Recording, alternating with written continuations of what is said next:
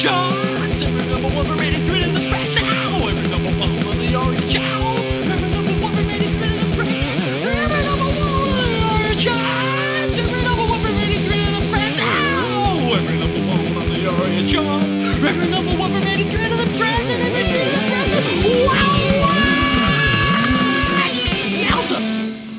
Hello, I'm Ben, Hello, I'm Tom. and you're listening to Sunglasses at Night podcast. It is the decade wrap for the 2010s, the last full decade that we've experienced. Sure is. This is the podcast where normally we look back through the number one hits of an entire year through the lens of the ARIA charts, Australian Recording Industry Association charts. But when we get to the end of the decade, we do a wrap, and not an actual wrap, although, look out. If I have another one of these beers, I might bust one out later on. Oh, one will hope so. Right. For the moment, let's stick to a wrap in the sense of looking at the decade as a whole and going back through some of the highlights and lowlights of the decade. You say that I'm not going to do an actual wrap, I think, every decade wrap. This is like one of those things where it's going to get unfunny and then it'll get funny. I'll make I'll make a note here. Next year, I'll make a joke about a KFC salad wrap. We have to wait 7 years for the next decade wrap because we've caught. Actually, no, that's not true. We can travel back in time and look at the years pre-ARIA charts that we've not done yet because there's so many hits there. There sure are. There's a lot more hits in the 70s than there were in this decade. I can tell you what. I don't know. This has to be, without doubt. Was it the worst? Yeah, I'm not going to actually ask the question. Just definitively say this is the worst decade for popular music that we've had to look at so far. I mean, it's pretty hard to argue with. Yep. Like, the 80s was interesting. The 90s was great. The aughts was a bit desolate, but there was a lot of random shit flying around. But this, yeah, I've got to say, so far, I'm not necessarily saying that means that modern music sucks more than old music. No. But it's just, you've got to, if you want to have high points, you've got to have low points too. And it does seem like this last decade was a bit of a lull, at least in chart. Oh, sense, for sure. At least in the top of the charts. Let me just say, A Great Big World featuring Christina Aguilera, Say Something. Now, that's... if you can turn your mind back to that song, that sort of sums up the decade for me. Just bland, boring horseshit. But look, there was some highlights in there, I think. Sure. The occasional track that, got us pumped up. And look, we'll be talking about a couple of things today that don't really fall within the realms of what we usually cover. Bit of stats and some awards at the end, Tom. Yes, absolutely. Absolutely right, absolutely. Cool, so what do you want to start with? You got something to start with? Or do you want me to... I was just going to have a general look at the decade overall, but if you want to do some stats or whatever first... Look at some stats real quick and then we can do that. So, as we do every year, every time we do the wrap, for the decade, 10 years, there were 136 unique songs. Yep. Which is a little bit less, I think, than last decade. I think we're up about 150 the other decade. So a few less songs. And that can be explained by the fact that there are a couple of songs that were number one for fucking ever. There sure were. The longest was, of course, Tones and I at 24 weeks, which is still completely insane to me. Record. But for half a calendar year. So that's basically what... 5% of the decade, it was a number one. So that was insane. 90 unique artists. So, yep. Rihanna, she had 6 number ones in the decade. She was the leader on that front. A couple of those were duets with Eminem, I think. She had 6 all up, and 2, I believe, were Eminem duets. So, as I mentioned, Tones and I was at the top for 24 weeks. 1 week, there were 39 songs that were there for 1 week. 2 weeks, there were 24 songs, and 3 weeks, 17, and then, I won't go through all of them, but effectively, the median was about 3 weeks. So, between 2 and 3 weeks. One-hit wonders, Tom. 35 of the songs were from one-hit wonders, which is about a quarter, and the other 75% were reoccurring hit makers. Oh, okay. People that had more, and by hit, I define that as if you've had... more than one number one song or another top 10 hit, basically. Okay. So, a lot of people that sort of So by that definition, unfortunately, Tones and I isn't a one-hit wonder. I know that she is, really, but she had another top 10 hit, so I had to exclude her from one-hit wonder category.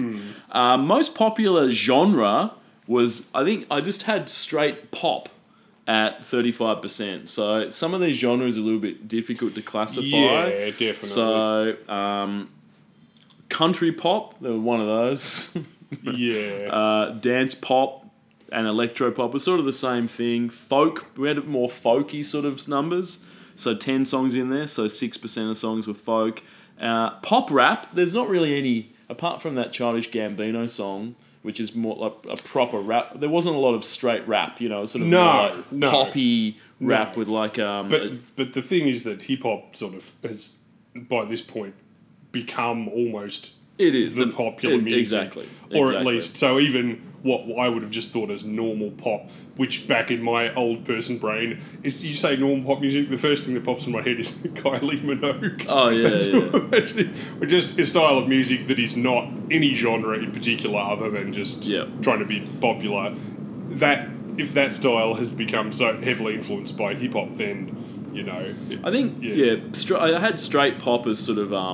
pop songs that didn't have any rapping in them, but then about 20% of them were basically just rap songs with poppy choruses. I think I tried to differentiate that from or someone like rock. Ariana Grande, where she's not rapping, but she's so heavily influenced by hip hop that she's basically trying to almost rap it. Yeah, exactly. So singing. So look, most popular the genre is just pop or pop rap combined, I guess. Dance pop as well is pretty popular. Soft rock.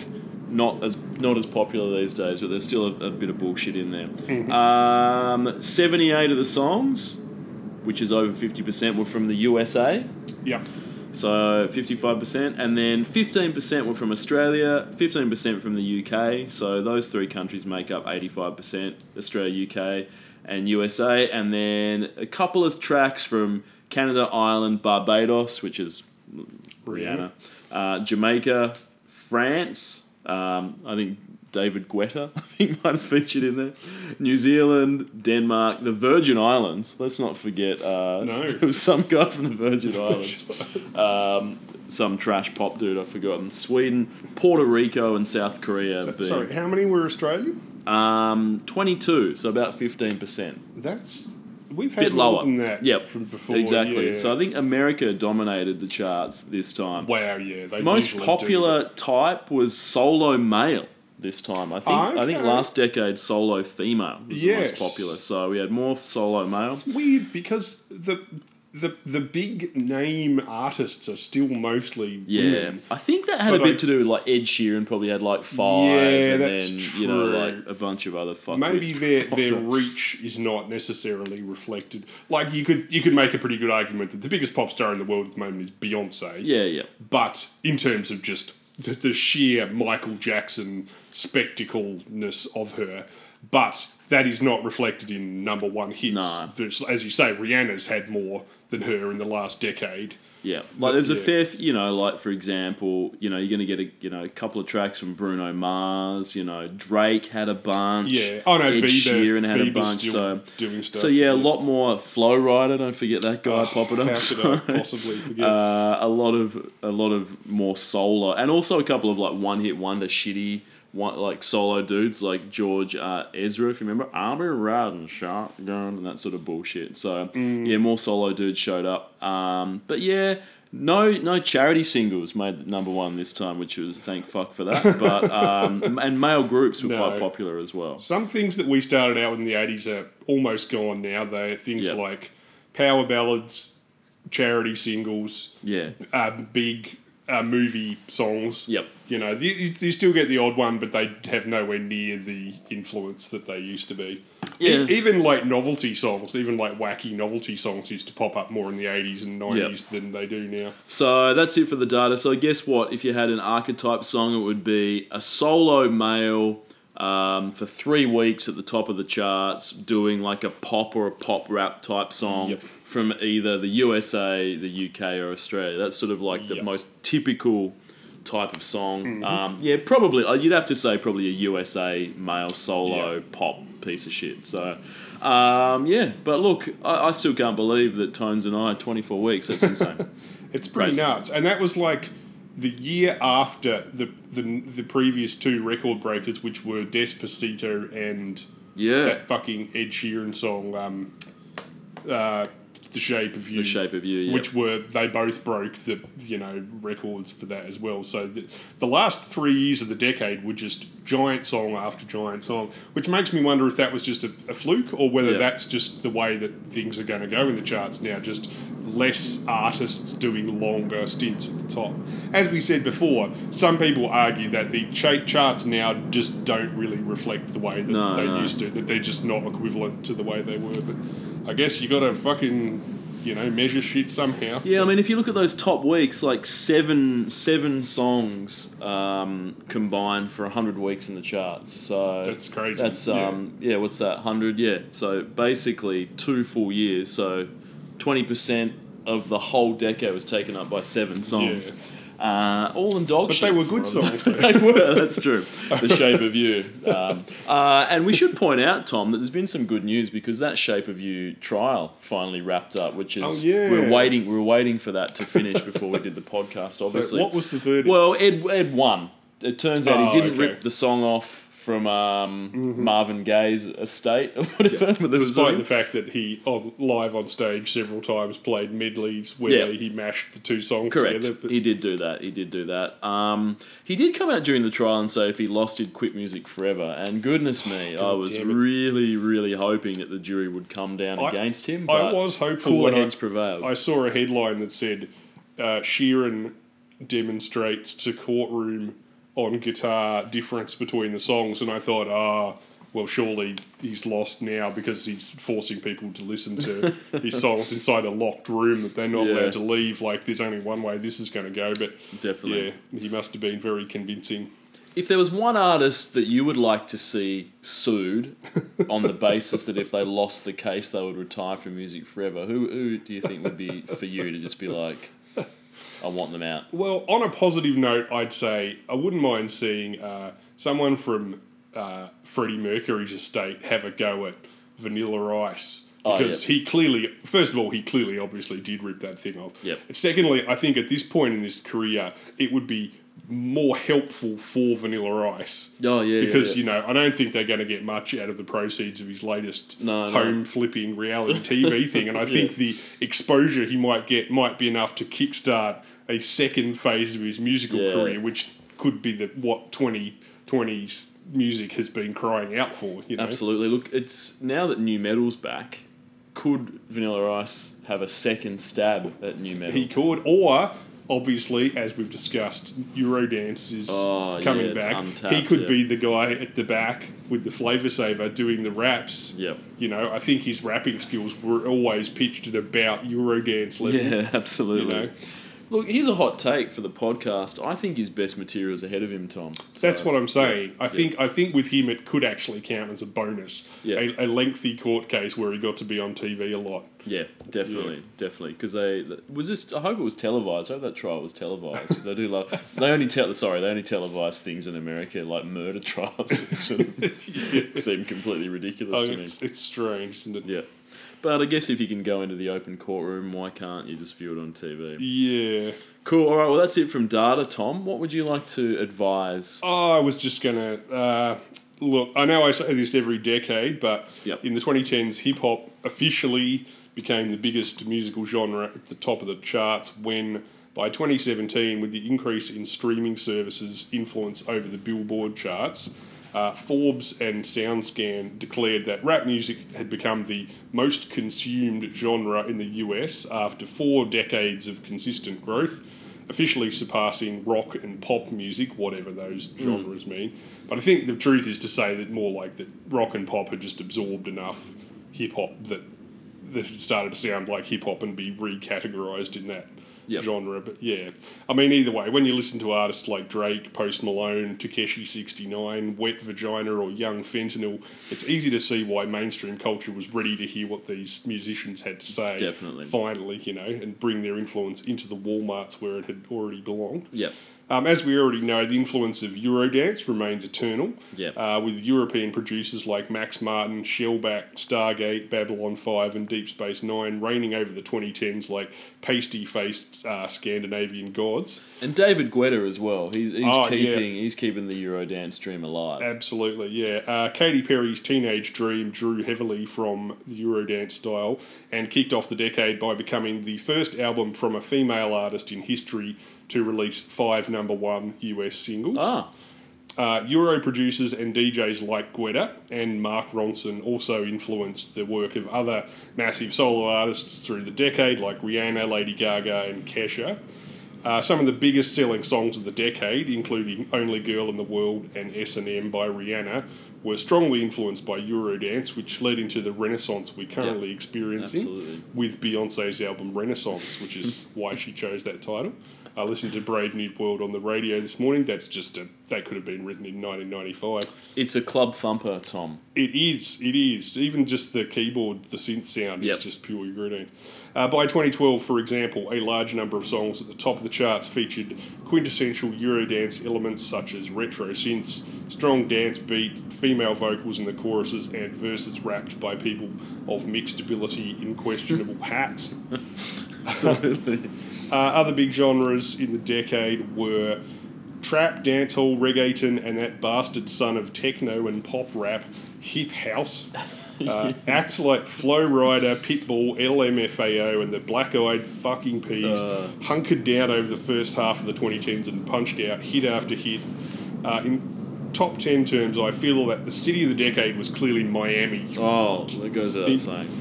If not literally, then thematically. Yep. You know, a multicultural melange of all the loosest, trashiest elements from black, white, and Latino pop thrown into a computer by someone with a hilariously fake name, then just blasted out of a nightclub subwoofer at a volume that could kill an alligator. Yeah.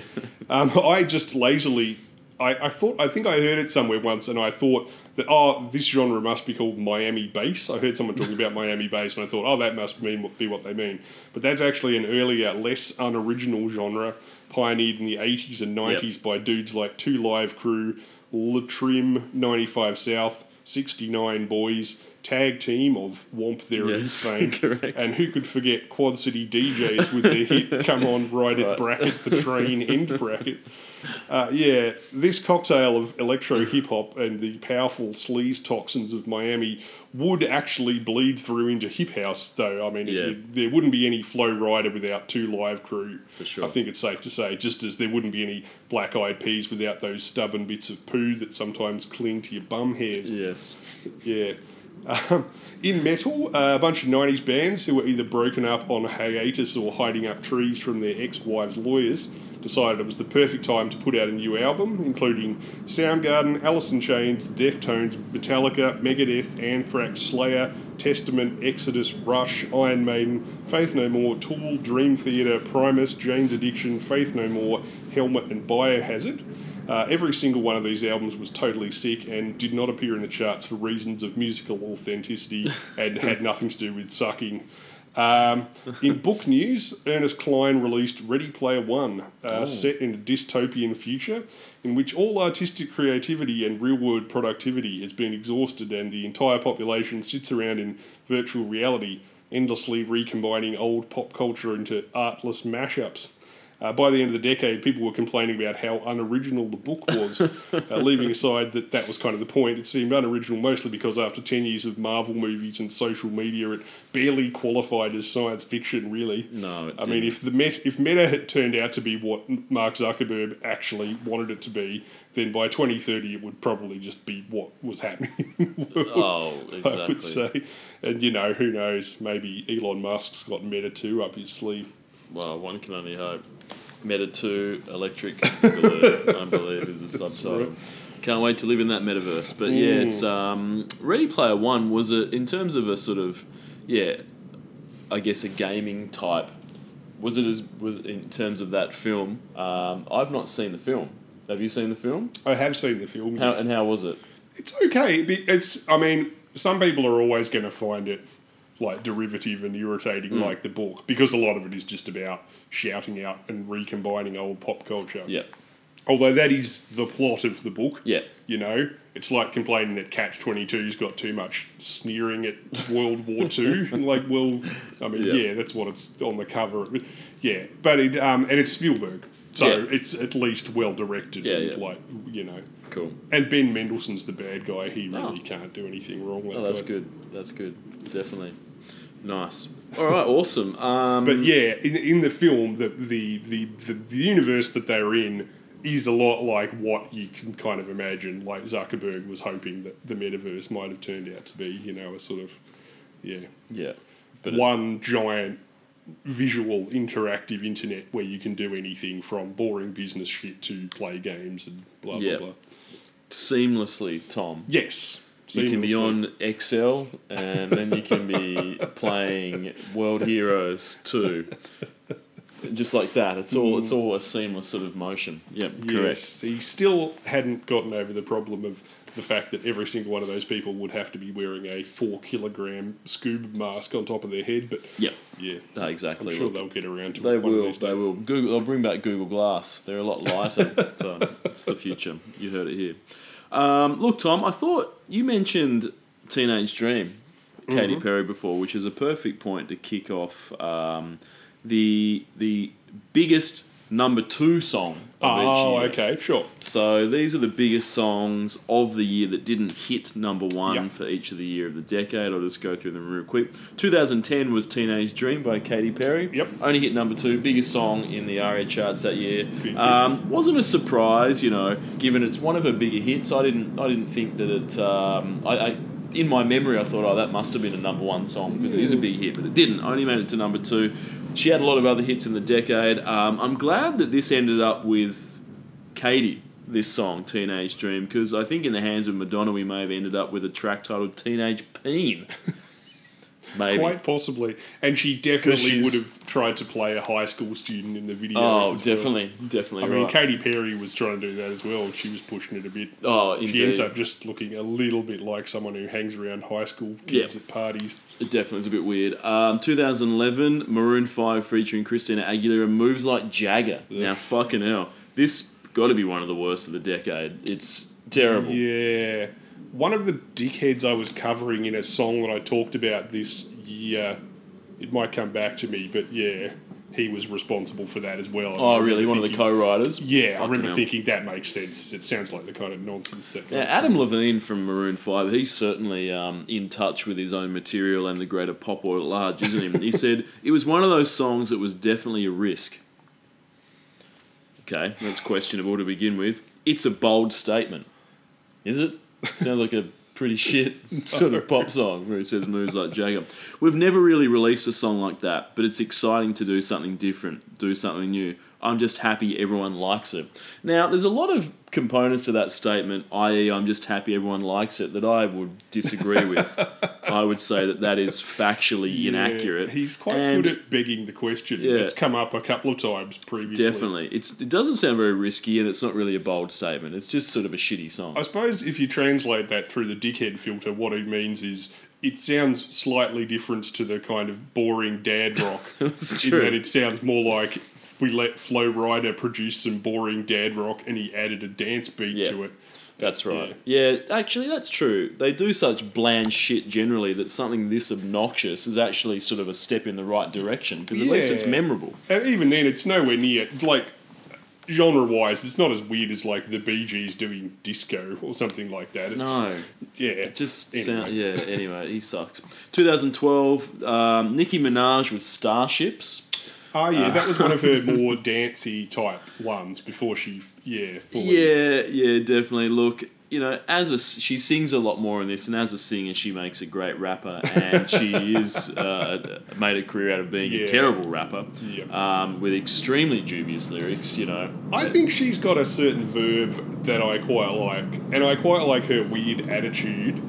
And I think she really did open the door for a lot of these, good or bad. She opened the door for your Megan Thee Stallions, your Cardi B's, and so forth. True. But yes, she's definitely. I've seen a couple of live performances where she tries to bust out some unassisted singing, and it usually doesn't go Yep. well. She should stick to dropping fat verses. I reckon. Exactly right. 2013, Lord with Royals, which is yeah. actually, one that I'm fine with. I don't mind. It's a good that song. was an unusual standout sort of Yep. Definitely. indie hit. For sure. I think she was probably declared the future of pop music at some stage as well, wasn't she? Didn't quite deliver on Yeah. that promise, but look, I'm Poor sure she thing. doesn't. And she care. was like She was about what 12, she? wasn't she? When this came out. No, she wasn't very old. Mid-teens. Yeah, Yeah, yeah. she was young. Yeah, but no, this is a good one. 2014 was Sia with Chandelier. Oh yeah.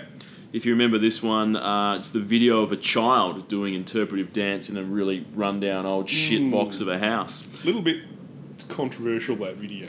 Yeah, the kid. Yeah, some people thought that it was slightly sexualising Yeah. towards children. Yeah, which is weird. And then that kid was forced into being in every single one of Sia's videos for, I think, the rest of the fucking decade, including one with Shia LaBeouf in a cage. if you She remember is a that. very good dancer. I have seen adults in video clips many times who are not as good at dancing. Yep. Oh, no. Like, pretty much anyone who's ever been on a reality TV show competition, Yep. So I don't know who's doing their choreography, but clearly they're not as good as that 10-year-old from the Sia video. No, exactly. Did you watch Sia's autism film, Tom, that came out? No. Yeah, she turned her hand at directing Oh, a okay. film where I think the lead character was sort of on the autism spectrum. Okay. And people say it was maybe a little bit heavy-handed. I think misstep is how people put it politely, and others said it was just complete dog shit. People so. need to stop treating autism and Asperger's Yep. like their magical powers and accept the fact that the best film about those was written long ago and it was called The Boy Who Could Fly, Ben. Correct. Yeah, that's true. That was the last word on the subject and nothing else needs don't have to be do said. anything like that. It also features Corey Haim shooting people with a super soaker full with piss, yeah. you know. Was that Fred Savage or was it Corey Haim? Oh, no, I think you're right. Fred- It was Fred Savage, sorry. Haim might be On in there as a well. though. tricycle. Yep, that's true. 2015, Hosier, Take Me to Church. This is sort of deeper vocals with like two notes on a piano. Yes. It has to be one of the most Kind of boring like pieces pop of shit. Yep. Gospel-y thing. You know when you listen to one of those songs and you sort of question how it got written, because written is a I guess it's a relative term, isn't it? But when it's just like two notes, dun, Yeah. dun, dun, like who's doing that and going, fuck yeah, we've got something here. press the black one and then the white one directly below it on the keyboard after each other. We'll I just do hear that you. forever and ever. But anyway, people seem to be into it. The Chainsmokers, Don't Let Me Down. Speaking of boring dog shit, these guys showed up for that. All smokers. Ed Sheeran, Castle on a Hill in 2017. Another, thank fuck that didn't Yeah. make it to number one, so one less song to talk about. But I think that was a double A side. That and maybe it was The Shape of You, I can't I remember. think we but had about he had 8 like songs by him that Yeah, year, so terrible, it's kind of a miracle terrible. that it didn't. 2018, Bebe Rexha featuring the Florida Georgia Line, Meant to Be. Is it meant to be? It'll be. What? It'll Somehow be. missed that Maybe one. just let it be. It's like fake country with like them just saying "Let it be" over and over okay. and over again. And then 2019, Lewis Capaldi, Someone You Loved. Boring. Oh, okay. So they're the number twos of the year. A lot of shit in Was there. Lewis Capaldi in the thick of it? No. One of the doctors? It might be his son. I'm I getting don't know. confused with that guy who swears a lot. Yeah. That might be his last name, but no, this is some young dude. It's whatever. Okay. That's a shame. Way more interesting. 100th biggest song of the year each decade, Tom. Scouting for Girls, This Ain't a Love Song, 2010. Terrible. Kesha, We Are Who We Are. Oh, We yeah. got to talk about that before. Far East Movement, Live My Life. Far East Movement, you might recall them from their Like a G6 hit, Tom. Fantastic. Jason Derulo, 2013, with Marry Me. Yep. One of his lesser hits. Selfie from the Chainsmokers, 2014, 100th biggest song of the year. That sucks. Hermitude, The Buzz. Boring. Hermitude, like Australian hip hop? Yeah, no good. Okay. 2016, Macklemore, Downtown. We did Okay. talk about that. That's We did. bit crap. 2017, David Guetta, Shed a Light. 2018, Post Malone, Congratulations, and 2019, Charlie XCX featuring Troye Sivan, 1999. See, even then, like, if you'd gone back to the 80s and done the 100th biggest hit of the year, you would have all sorts of weird shit that, that escaped attention. But it's just the same thing, exactly. It's just the same stuff. You'd be like, there might be some weirder stuff at the bottom of the charts. So, because the like charts Itchy and Scratchy. The charts just aren't registered the same way. Like might when be a bit Drake of Tokyo puts out Ghetto pussy down the bottom, but alas. Right. No. It's more just Drake, it's just more Ed Sheeran. Yeah. He's at the top, Totally. he's everywhere. That's right. They're inescapable. They put out an album and it's got 12 songs on it, and that's just the top 12 songs on the charts that week. Yeah. I'm not necessarily saying it's worse. It's just not the same way of measuring music, Yeah, Anyway. exactly. Look, I'll have to try and see if I can dig back and see what the 100th biggest song of the year was in 1992. Sure. Probably 4 Non-Blondes covering Misty Mountain Hop, but one can only hope. Yeah. Well, now, what did you want? Should we do the old our sort of foreign chart hits? Yeah, I think so. Exactly. So, I mean, obviously our podcast is very ARIA, well, is completely ARIA chart focused. Yep. Has a bit of an Australian tinge. Sometimes what's happening overseas is very similar to what's happening in Australia, but occasionally we get a little bit of a mix of things that happen abroad that captured the hearts and minds of an overseas audience that didn't quite do as well here, Tom. This gives us a chance to have a look at some of those international number one hits of the decade that are all fantastic. Some of my favourite songs going. What, you were looking at the US of A, is that correct? We switched around this Correct, decade. yep. I'm looking at the US and New Zealand. Yep. And you're looking at Europe. Was it? Europe and the UK. Absolutely right, Tom. So did you want to kick off? What do you Sure, yeah. Okay. Look, as we both know, Ben, on the 28th of August 2012, the Toby Mac album, Eye On It, debuted at number one on the Billboard charts, which was only the third Christian album ever to do so. Really? 15 years since the last one. Wow. In the title track, Eye On It, the white Christian 48-year-old father of 5 combines some production tricks squeezed out of the Flow Rider sack, a handful of dance flourishes, and a hint of industrial pop to produce a track that is, you guessed it, Ben, heavily influenced by Eurodance, whether it knows it or not.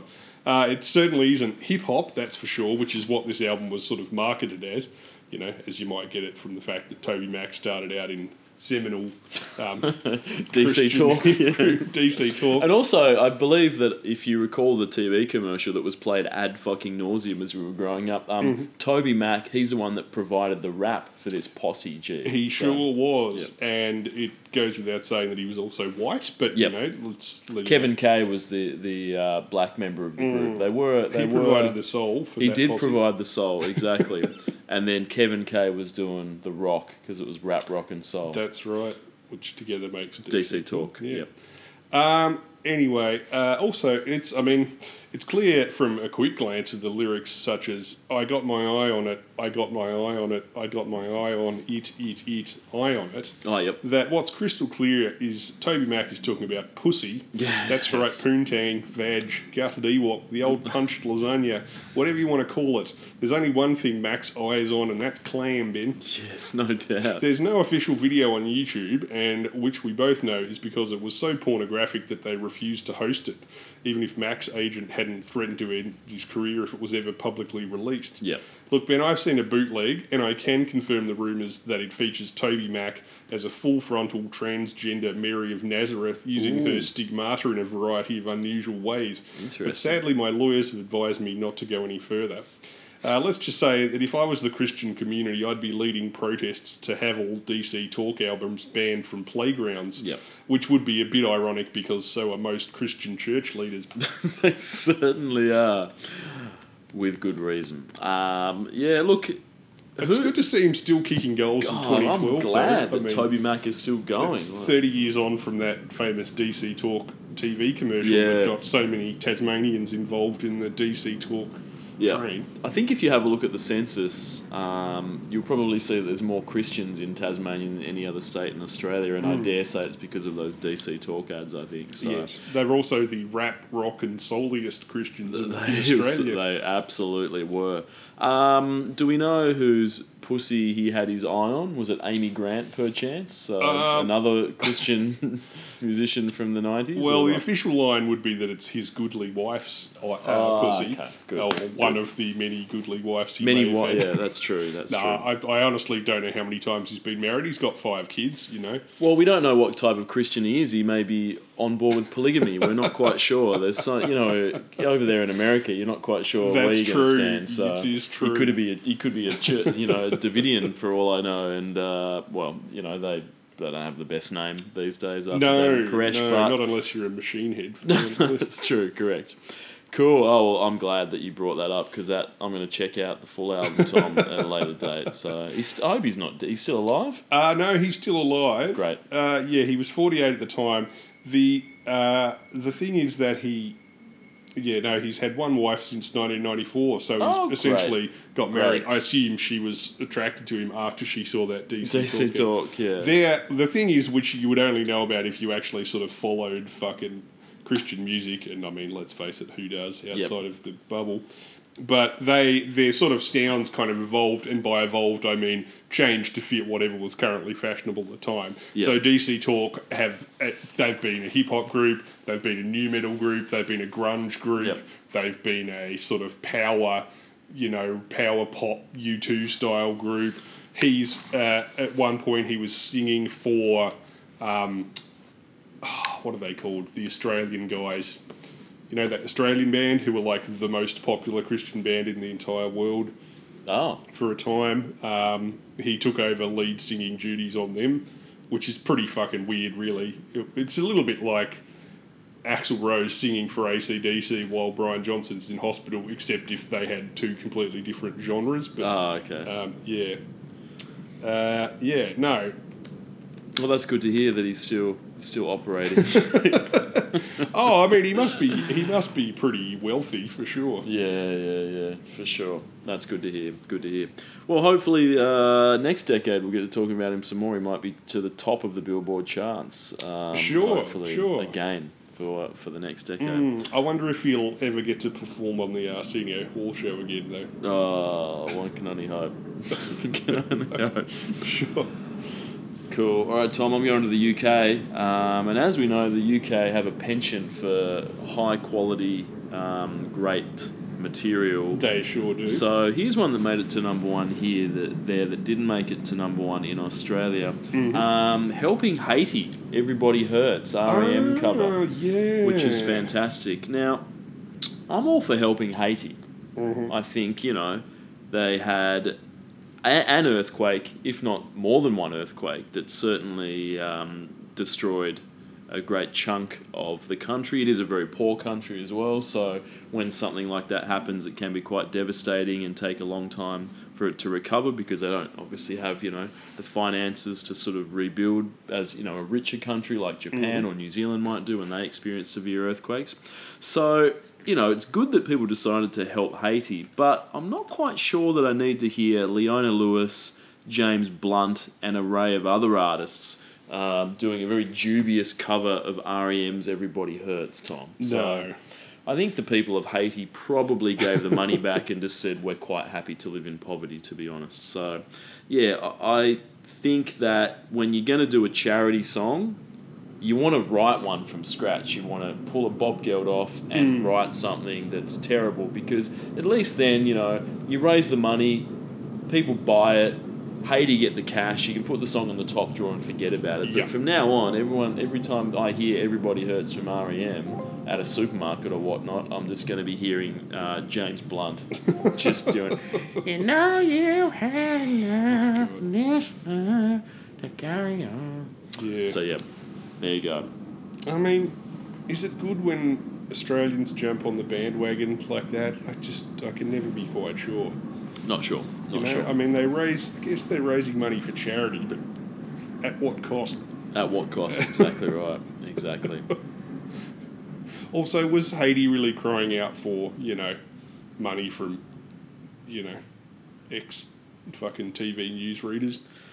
I don't really know what they wanted. I mean, be I'm sure honest. they wanted money, and I'm sure the Australian government sent them financial aid, but, did they specify, oh, by the way, 5% of this money is going to come from James Rain. Are you okay? James Blunt, sorry. James Blunt. Sorry. James Blunt. No, that's somehow worse. Yeah, of course it is. Oh, okay. So that had nothing to do with Australia. No. Oh, okay. This is the UK. This Sorry. is the UK we're talking about. Yes, I got distracted That's by James Rain.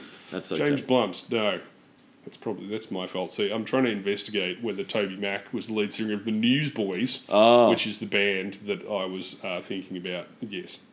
No, he wasn't. Them later on. Okay. No, he was. He was the lead singer. Great. He switched over to do that. The Newsboys were massively popular. I remember there was one year, it was like fucking 2005 or something. They were the biggest Australian band.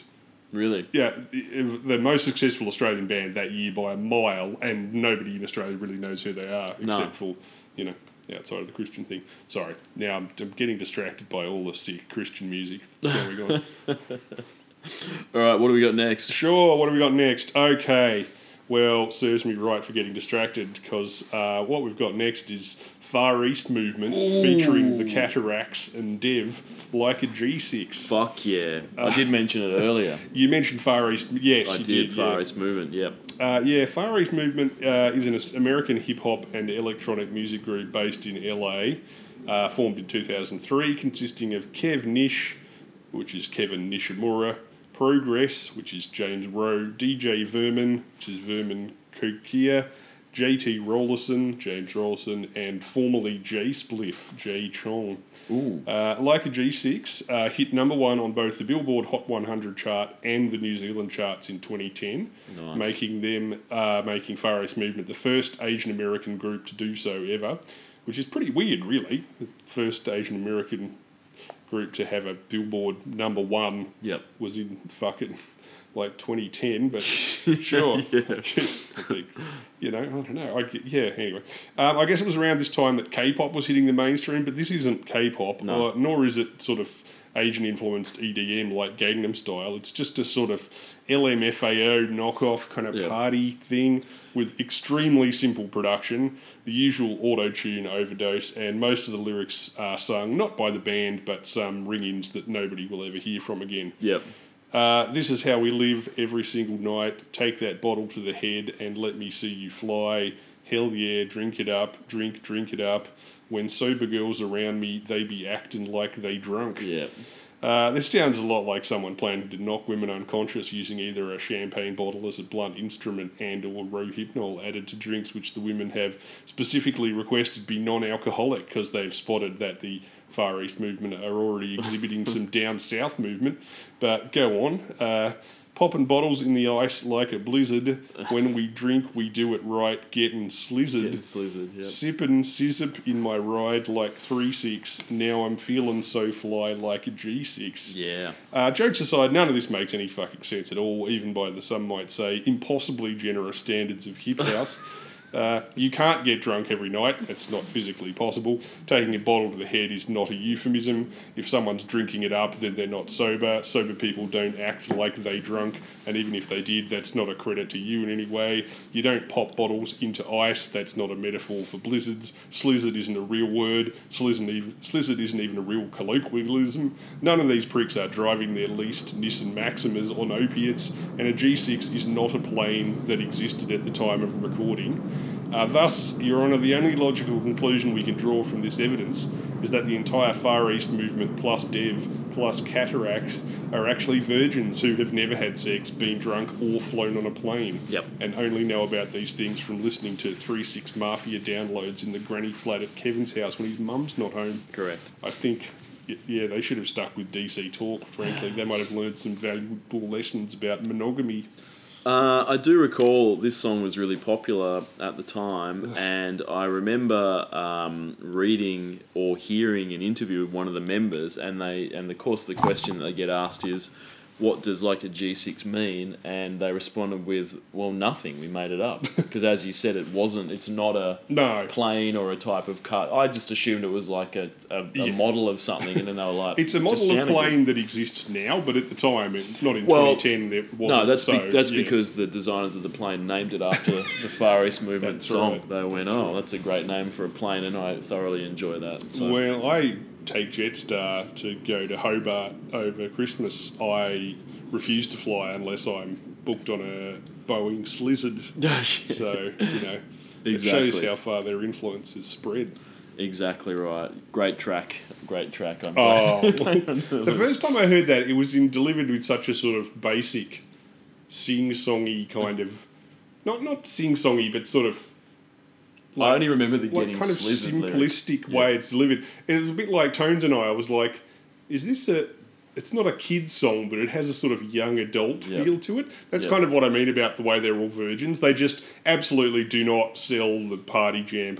I mean, say what you like about Flo Rida, but at least you get the feeling that he's gotten drunk and had sex. Oh, yeah, of course. Whereas these He's guys definitely just, banged a I'm lot just of Flo not Rida. buying it. Like, it just doesn't seem plausible Yep. at all. And also, until you mentioned it, I didn't realise, because at the time I sort of went, oh yeah, it sounds just like other songs now, but you listen to it and the production sounds real weak, doesn't It's it? very it's thin sort of- and basic, It's yeah. like, oh shit, I didn't realise at the time. It's not, doesn't, Coles Radio don't play it a lot these days, so I don't get No. to hear it, unfortunately. I think the Far East movement have sort of been, put in the top drawer of history, and they've locked that door and thrown away the key. Yeah. But look, hopefully they come back at some stage. So, Sure. yeah. All right, Tom, I'm still in the UK Okay. with what I think is probably one of the finest of the decade, and I wish that it didn't get more play down under.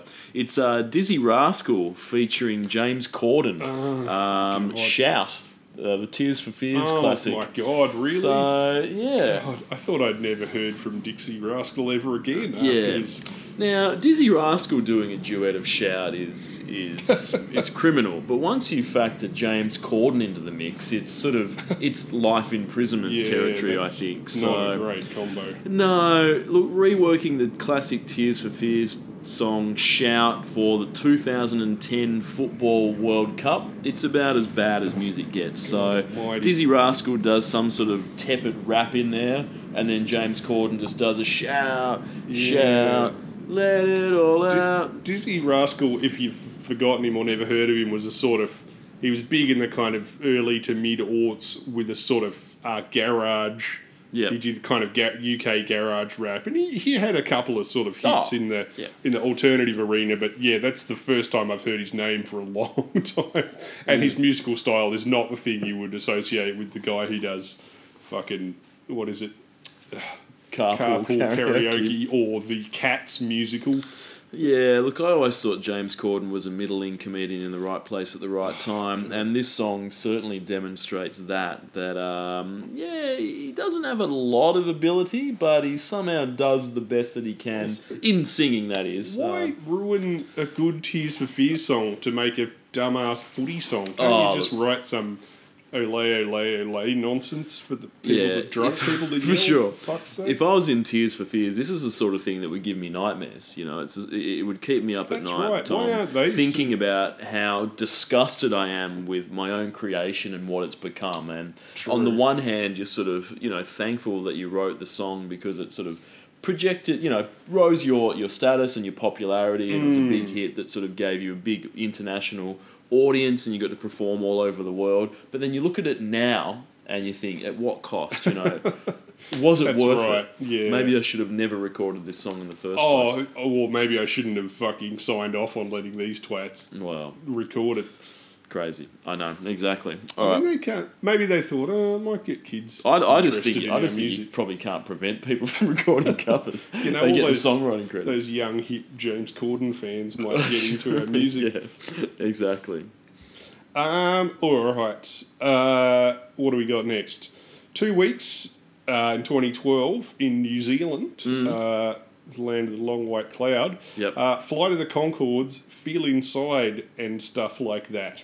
Oh, This is a charity song. okay. Which I'd never heard of before, and I quite like Flight of the Conchords. But the best way to experience this one is to watch the video, which plays out like a 15-minute Flight of the Conchords episode, starting with the band talking to Murray Okay. in the office after a 3-year hiatus, being told to write a charity song for the Cure Kids Cancer Foundation. And then talking to some grade 2s for half the video about ways to get money for a charity. specifically $1,121,000, which is the exact amount recommended by the kids that they'll need to fix cancer.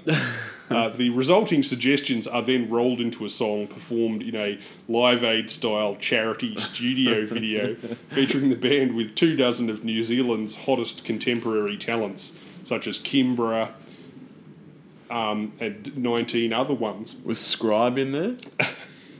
I'm not sure. I did so. hear how many dudes being used in another shitty TV commercial recently. And I was good. thinking, I hope he gets $5 from that. Yep.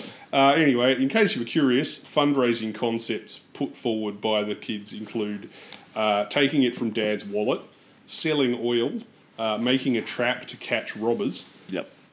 going to another person's house, borrowing money from them, and then giving them some different money back to them, but not as much as the amount you borrowed from it.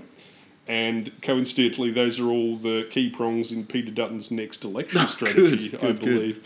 So, yeah, that should fix the deficit. But, yeah, basically it's just a kind of reasonably sweet sort of harmless charity thing. I know these charity things, as we've covered in depth in the 80s, have a tradition of being very mawkish, and that one that you just talked about, the Help for Haiti thing. And the best you can say about them is, well, at least they were well-intentioned. Yep. And then you've got stuff like, this is more along the lines of your British tradition of Red Nose Day, where they get A-level comedians to do B-level material, but A-level comedians doing B-level material is still generally better than the F-level shit you get if you ask Will.i.am to write a charity single Sure. or whatever. Exactly. Or do they know it's fucking Christmas? Yep. So, yeah, on that level, it's quite fun. And as I said, like, even if you just watch the first half of the video with the bit with Murray and them talking to the kids, it's a funny 10 minutes of video. Absolutely, yeah. Speaking of funny, well-intentioned singles, Tom, Band-Aid 30. Do they know it's Christmas? Oh my god! I won't. I'm not. I won't Just talk segged about. effortlessly. I won't talk about this one, but let's just imagine that they subbed out the original cunts that we spoke about 30 years ago. I think in 1984, 85, the ones whenever that are it was. still alive haven't and coked themselves to sub death in One Direction and Ed Sheeran, and you sort of know where this is going. So Bono shows up as well, which is all right. Of course he does. Do we know the funds from this reached their target, or did Robert Mugabe use them to buy surface-to-air missiles to launch at his enemies? I don't really know, but won't talk about that one beyond the people that are in it because that sucks. But yeah, back to the UK though. Tom, was that a number one? that was yes in America. in the UK. In the UK. Okay. Yep. It was. It hit number one. So yes. So Band-Aid, the original Band-Aid, the next Band-Aid, Band-Aid 30. They love the Band-Aid over there. They love Bob Geldof and everything that he does. So Tom, rather than talking about that, I'm going to talk about another number one from the UK. This is a big one. As you said, Eurodance isn't dead, and I think this demonstrates that, if anything, it's probably better than it's ever been. And that comes in the form of Adam and the Womp, Bomb Bomb, Okay. if you remember that one.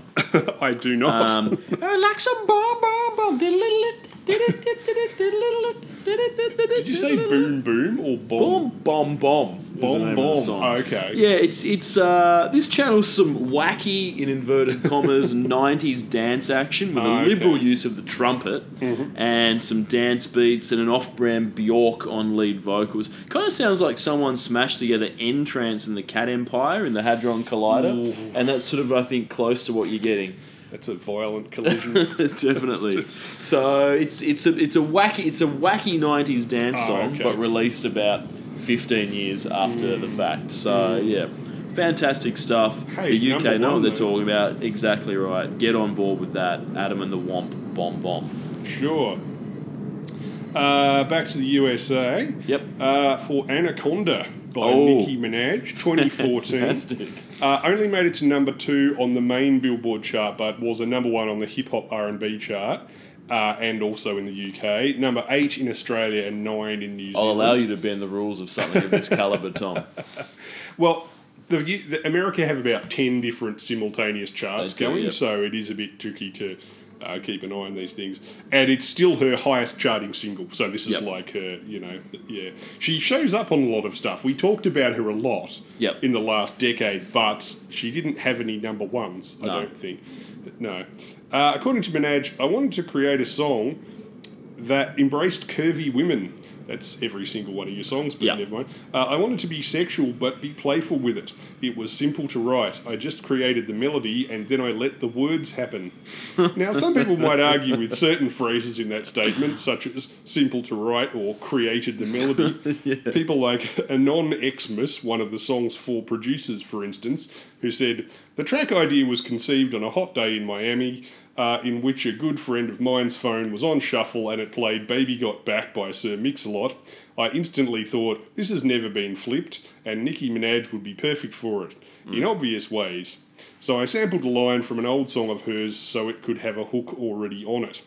So, to put it another way, the song was conceived by the iPhone RNG shuffle algorithm, reminding some dickhead called Anonymous of a good song from 30 years ago, which led to the divine inspirational spark of, hey, nobody's ripped this off yet. So a third party could duplicate a bit of one of the singer's older songs, mix it with the other old song, then give it to her on a plate so she can talk over some bits of it. Yeah.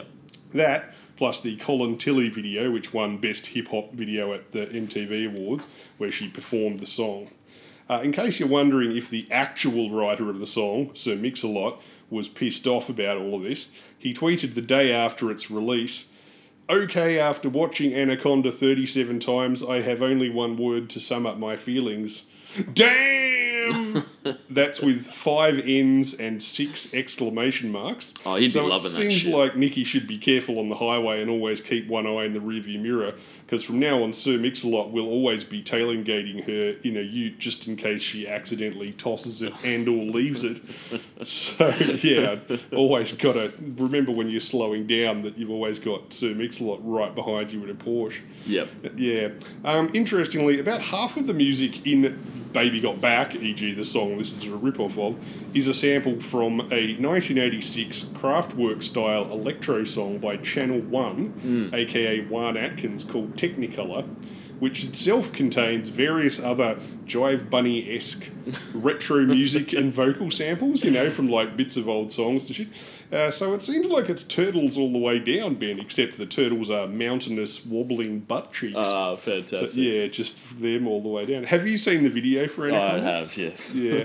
If you haven't, it's pretty much whatever you're imagining. That's just it. There's no way I could describe it better than the director in a little 2-minute behind-the-scenes vlog video that's on YouTube, pointing out to Minaj how, in one shot, a backup dancer's vag 3 inches away from her is just falling out of her hot pants. Yep. So, yeah. On the other hand, Minaj says that she seems to be just sort of fucking around, which is kind of fun. And she says she wrote the lyrics in front of her mates just to see what would make them laugh, which might explain lines like, this dude named Michael used to ride motorcycles, pussy put his ass to sleep, now he's calling me NyQuil. Or, I let him hit it because he slang cocaine, he tossed my salad like his name Romaine. And each verse ends with a line, I'm on some dumb shit. And the song ends with Minaj repeatedly telling all the skinny bitches in the club to get fucked. Yep. So it's just possible this isn't meant to be 100% serious. No. And then it ends up being her most popular song, or like For her sure, biggest hit. That has happened quite a few times in this podcast, you know. Yeah, so what is the lesson to be learned there, do you think? The lesson to be learned is that you just wait. You put your iPad or iPod on shuffle, wait for something to pop up That from no one's 30 ripped years off ago, yet, yeah. and then you just sample it and you go to town, and then you make up a story about how it was easy to write. As you mentioned, Tom, because you didn't have to write it. It turns out that someone else did. That's right. So, look, power to Nicki Minaj. It's fantastic. And the funniest thing about that is that she's repeated the formula. She did it again with Super Freaky. She covered that Rick James I song. haven't heard that one. Yeah. So I think you'll find Well, that I mean, I suppose. if we're you're that coming up to that in the unoriginal, then- future. if you- 2022. So last year, okay. I think she had a number 1 hit. I'm not sure about it in Australia, but certainly overseas with Super Freaky Girl, which is just Super Freak, Oh, God. with just her doing the exact same shit again. Change the name. That's all. No. And you may recall that Super Freak has already been used by MC Hammer in You Can't Touch This. Yes, so, and about 1 million TV Exactly. commercials. Yeah. so she went, that Anaconda thing worked out. We didn't have to fucking do anything, i.e. write any of the music and then just talked over the top. Yeah. Yeah, totally. Look, either way, I think Nicki and Ice Cube should be doing a range of commercials for Cat and Snooze together. Oh, yeah. Because whereas his dick runs deep and puts your ass to sleep, her pussy is like drinking NyQuil. Yeah, Seems exactly. like they would be the experts on getting a good night's rest. Then. I would dare say so. Absolutely. Yeah, also I'd like to see Ice Cube wearing one of those little bed caps Oh, that yeah, old yeah, people yeah. wear in Charles Dickens. That'd be a good look. Yeah. Absolutely. So what do we got next? Tom, we're still in the UK for another number one banger, Icona Pop featuring Charlie XCX. I love it. Oh, fucking hell. Yeah, I looked at this one too. This was massive in America as well. Yeah. I'll forever be indebted to Icona Pop and Charlie XCX for providing the epic theme to KFC commercials. Oh my God, yeah. It's had a second life here in Australia as now just being on KFC ads all the time. Even my daughter, who is 4, will constantly say, "I don't care, I love it." So God. just off the back of seeing an ad for a KFC thing. Advertising's great, isn't it? So, yeah, and look, what I like about it is the song is effectively about not giving a fuck, you know.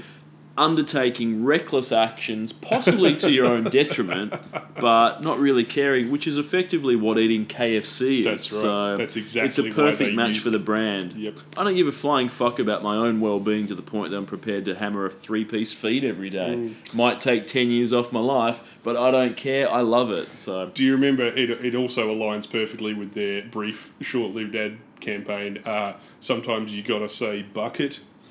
Where yes, that's right. Because, I mean, that's also the only justification you can have for eating a 21-piece bucket feed. Correct. Charlie XCX, power to her, because usually she does, when she releases her albums under her own name, she does sort of, I guess, it's pop music, but it's a little bit maybe off kilter or a bit left of centre. So she Yeah. doesn't have a lot of big hits because she's doing stuff that's probably not mainstream popular, but still popular enough for her to have a big fan base. But she's still got writing credits on a whole heap of like super popular pop songs. Oh my God, yes. So she does that thing where it's like, I know this is kind of garbage, so I'm not going to touch it myself. I'm not going to put Yeah. my name to it, but I'll just slide it on over to Icona Pop or slide it on over to Iggy Azalea or whoever Yeah. the fuck wants to take it on. So she'd be making some serious coin from songwriting credits, and then she Yes. still gets to have her own career of doing exactly what she wants without having to jump on board and get Nicki Minaj to do a rap verse on some bullshit. That's right. And you get a lot less sort of paparazzi style do. stalking than someone like fucking, You do, Nicki and you Minaj get would yeah, and you get to have a bit of artist credibility because someone like Pitchfork little will be bit, like, yeah. "Oh, she's doing interesting pop stuff," whereas she's really just writing some straight garbage as well. Yeah, but a bit like Sia, as well. yeah. Oh, exactly right. She does that exact same thing. She's got her own career to do her stuff, but she's not afraid to co-write a flow write a track. so- exactly. About Definitely. getting a blowjob. That's right. All right, what do you got? Back to New Zealand once again. 2018 of Kanye West and Lil Pump. I love it. Are you familiar with this one? It's not the Icona Pop song, is it?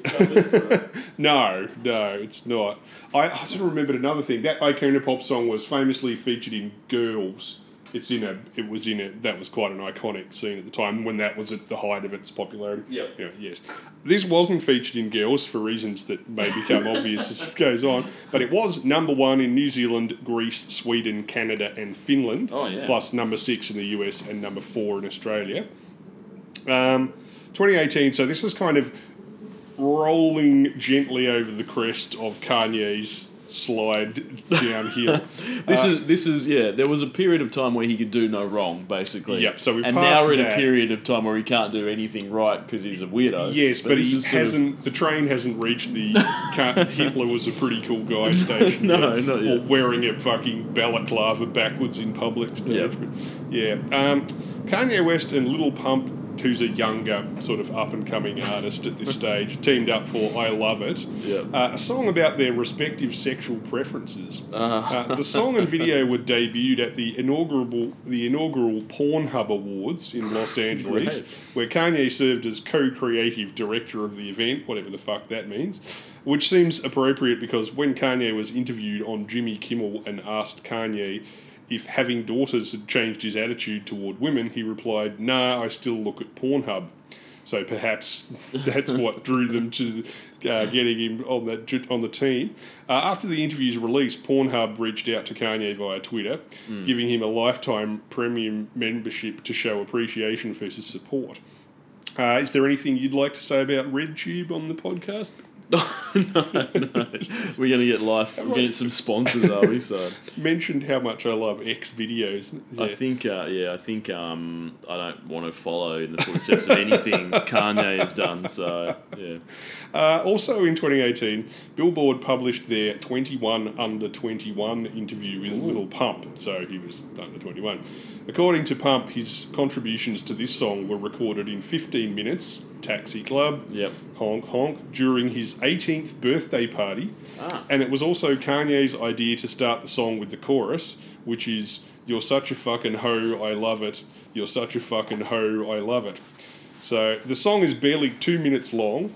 It's just a synth line, a Taxi Club half-sung verse from a teenager who voluntarily calls himself Lil Pump, and one D- See Me After Class Kanye West rap in its entirety. "I'm a sick fuck, I like a quick fuck," repeat 5 times. "I like my dick sucked, I'll buy you a sick truck. I'll buy you some new tits, I'll get you that nip tuck.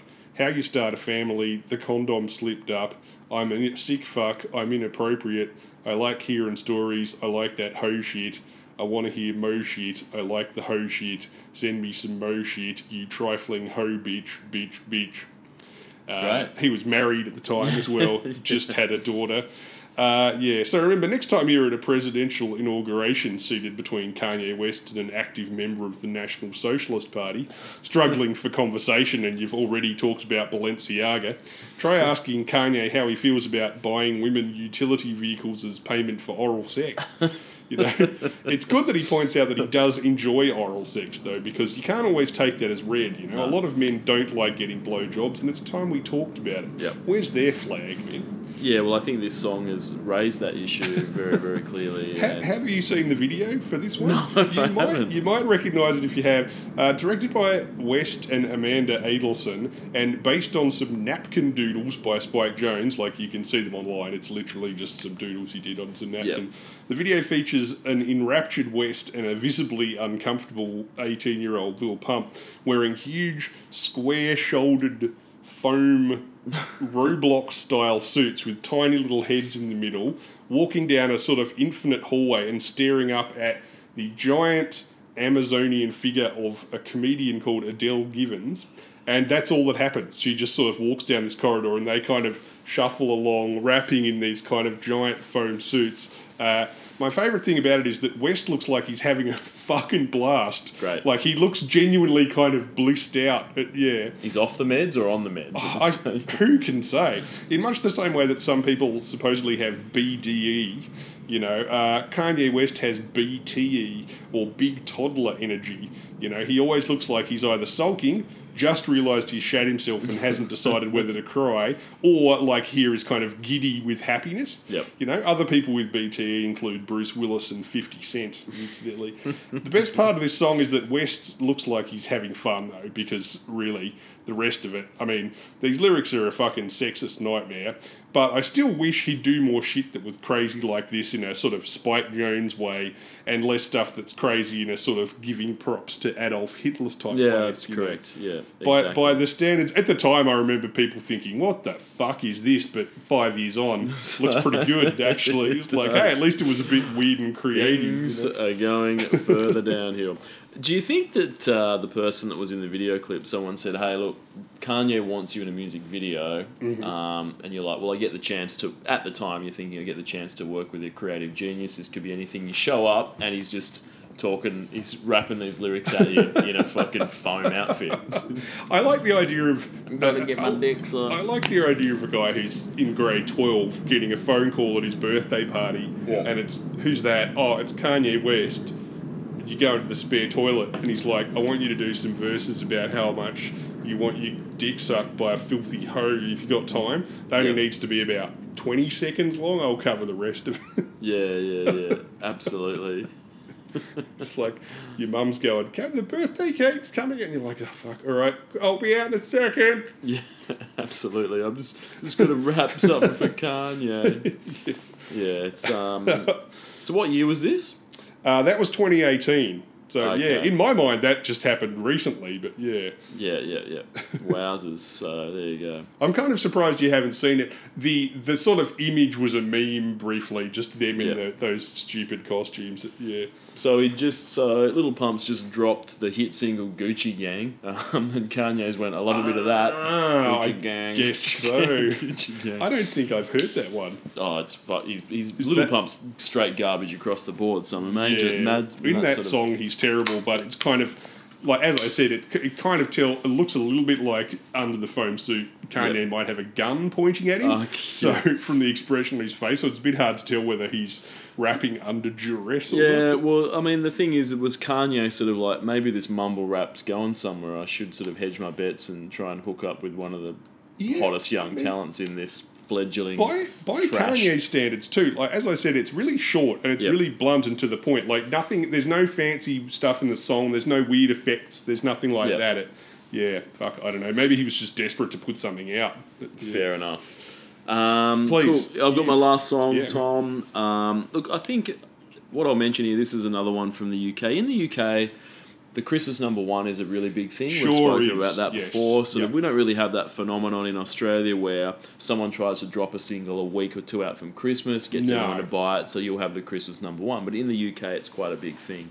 And for a few years there, I think what happened was that Simon Cowell, that do the X Factor or whatever, was he X Factor or British UK Idol, I whatever it can't was. remember. But you know what I mean, one of Yeah, those I talent do. shows. So So that they'd was have memorably taken the piss out of Yep. him. Love Actually. I Yeah. think there's a whole story about Bill Nye doing a shitty Christmas Yes, single. correct. Like it was already a joke back then. Yeah. that- So Christmas singles, but I think what happened was for a period of time, the X Factor, they would have the winner is in the X Factor, and they'd announce it Yep. maybe a week before Christmas, and then the winner of that would drop their single, and for a period of time, late 2000s, early 2010s, what would happen is the single would always be the X Factor winner, just for years. yeah, And yeah. people got sick of it, and they were like, Simon Cowell, he's hijacked the Christmas single by dropping this X Factor winner thing. And the X Factor winners always go to #1 for whatever reason. People seem to really be into the show, buy the single en masse, and people got quite angry. So back in, I think it was 2008 or 2009, people said, let's protest this. We don't want Simon Cowell Okay. to get the #1 song again with his stupid, shitty whatever. So we want everyone out in the UK to buy a digital download copy of the Rage Against the Machine song "Killing in the Name." That's right. And what happened, Tom, was in 2008 or 9, I think it was 2009, the Christmas #1 single was Rage Against the Machine. Killing in the Name of, Sure. as a protest song. So that's what Yeah. happened. So subsequent to that, I think people have been really into making sure the Christmas song is that sort of protest song. It is something that sort of rails against the establishment, something that has a look at sort of the crass commercialisation of Christmas and also how X Factor blends into that, and they try and release a single that will capture the hearts and minds of the nation, and something that protests about that, and something a bit more wholesome, something that has a bit more substance. Yep. So that's what they've been doing, and that's what happened with this next song, Tom. Lad Baby, I Love Sausage Rolls, which was the Christmas song towards the latter part of the decade. So what happened was he did a cover of I Love Rock and Roll, changed the lyrics to about how he loved Sausage Rolls because it's a protest song, Tom. It's railing against the crass That's true. commercialisation of Christmas and the X Factor. It has a bit more substance than some of the other songs. There's a lot of people out there starving who can't afford sausage rolls. Exactly. So Lad Baby showed up when the time was right, created this song, and it went straight to number one for the Christmas number one. And I think it really is a sublime cover of I Love Rock and Roll with sausage roll themed lyrics. Please tell me that Lad Baby is a rapping baby.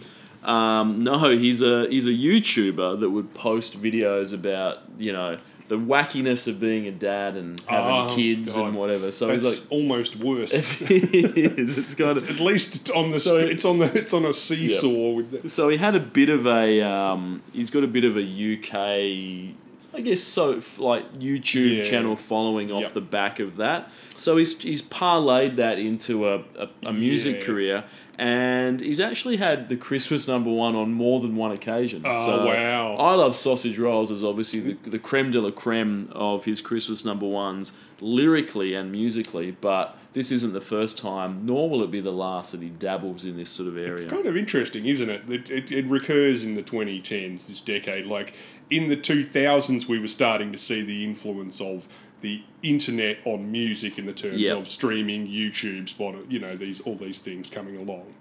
But the artists themselves were still figuring out how to deal with it. Now, in the 2010s, you've got artists who grew up with that and people who know how to use the social media and the internet to push their careers forward, push their music to the front, and so on. So you're getting more media savvy, social media savvy stuff, rather than just Beyonce doing a video of herself where she's on a web page on the internet, or people struggling to try and figure out, how to get more people to download their shit off the internet. Now it's becoming more of a, just to put it, you're absolutely correct. Oh, no, you're Tom, absolutely I'm just correct. saying it's interesting. To put it in context, Lad Baby has had the Christmas number one on the UK singles charts every year from 2018 to 2022. Fuck, that's pretty impressive. 5 years in a row, and he might hit 6 this year, we don't know. With songs, a cover of We Built This City, I Love Sausage Rolls, Don't Stop Me Eatin', Sausage Rolls for Everyone, and Food Aid. Well, this is exactly what I'm talking about. He's figured out how to successfully sort of game one country's system by using streaming, but also feeding into that with his own social media career to get people to, at exactly the right time, download enough of this stuff so that he gets... It does beg the question, though, when will people rail against this as they did Simon Cowell's?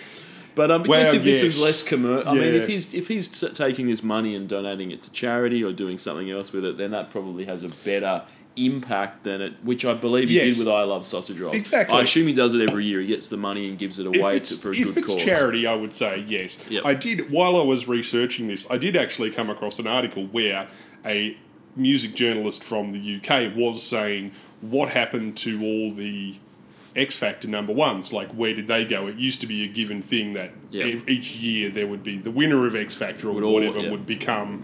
they would at least have one number one hit or a number one album or something, and just like people still watch the show.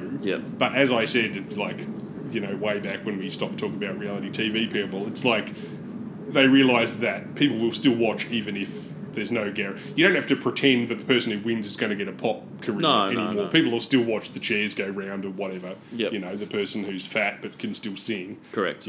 Or the person who's fat and can't sing but thinks they can sing. Yeah. Exactly. You don't have to pretend that you're going to create the next Michael Jackson every fucking episode. No. Yeah. So, look, congratulations to Lad Baby. He broke the record previously held by the Beatles, Tom, who had 4 Christmas number ones. So we can finally answer that question. Lad Baby is the new Beatles. So check out I Love Sausage Rolls if you do like the Joan Jett song I Love Rock and Roll and Sausage Rolls. So it's the perfect mix of the two. He's also too dumb to realise that there's already one that he could have used, which is it's the long way to the shop if you want a sausage roll. which people have been singing to the tune of AC/DC since about 1982, I think. Well, email that through to him, Tom, and it might be the Christmas number one of this year, I dare suggest. So, I want to see the figures for how much of this shit goes to charity and how much of it goes to sausage rolls, yeah. fucking YouTube account. But Yeah, definitely. So, one out of Italy, Tom. I just wanted to shout out real quick. Sure. I'm not going to talk about it, but just, I think honourable mention to Yolanda Be Cool and D Cup.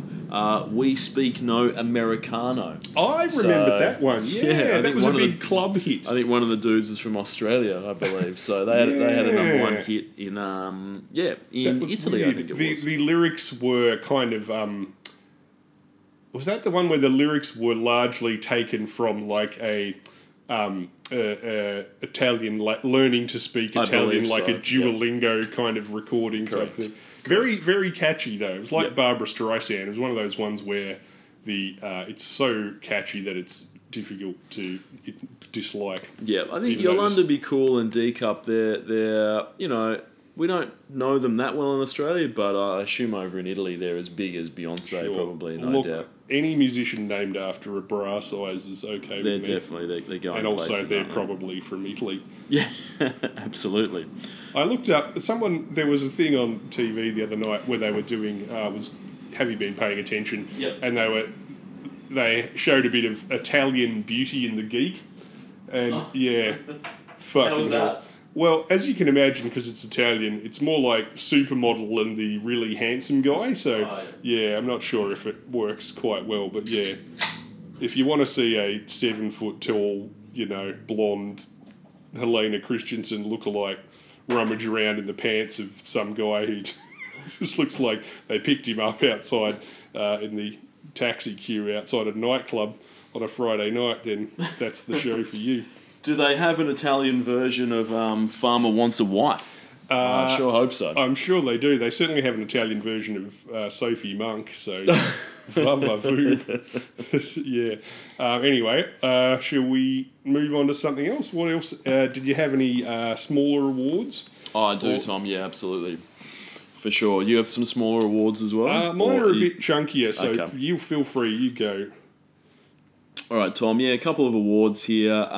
Certainly, Best Appropriation of Japanese Culture 3 Decades Too Late award goes to Avril Lavigne for her music video Hello Kitty. Oh, okay. That came out way too late for a Hello Kitty reference. Couple of decades. Yeah. Absolute dog shit. Terrible be song. 10 years after even Harajuku Girls or something. I think it was. Yeah, exactly. So to sort of pull out a Hello Kitty song, it's just sort of had that sort of vibe of here's something I've just heard about. Yeah. Oh, it's really popular. Oh, it's been popular for 30 years. How about I get this cranking? The music video's dog shit, terrible dancing, horrible song. So yeah, congratulations to Avril for mining the culture of another country.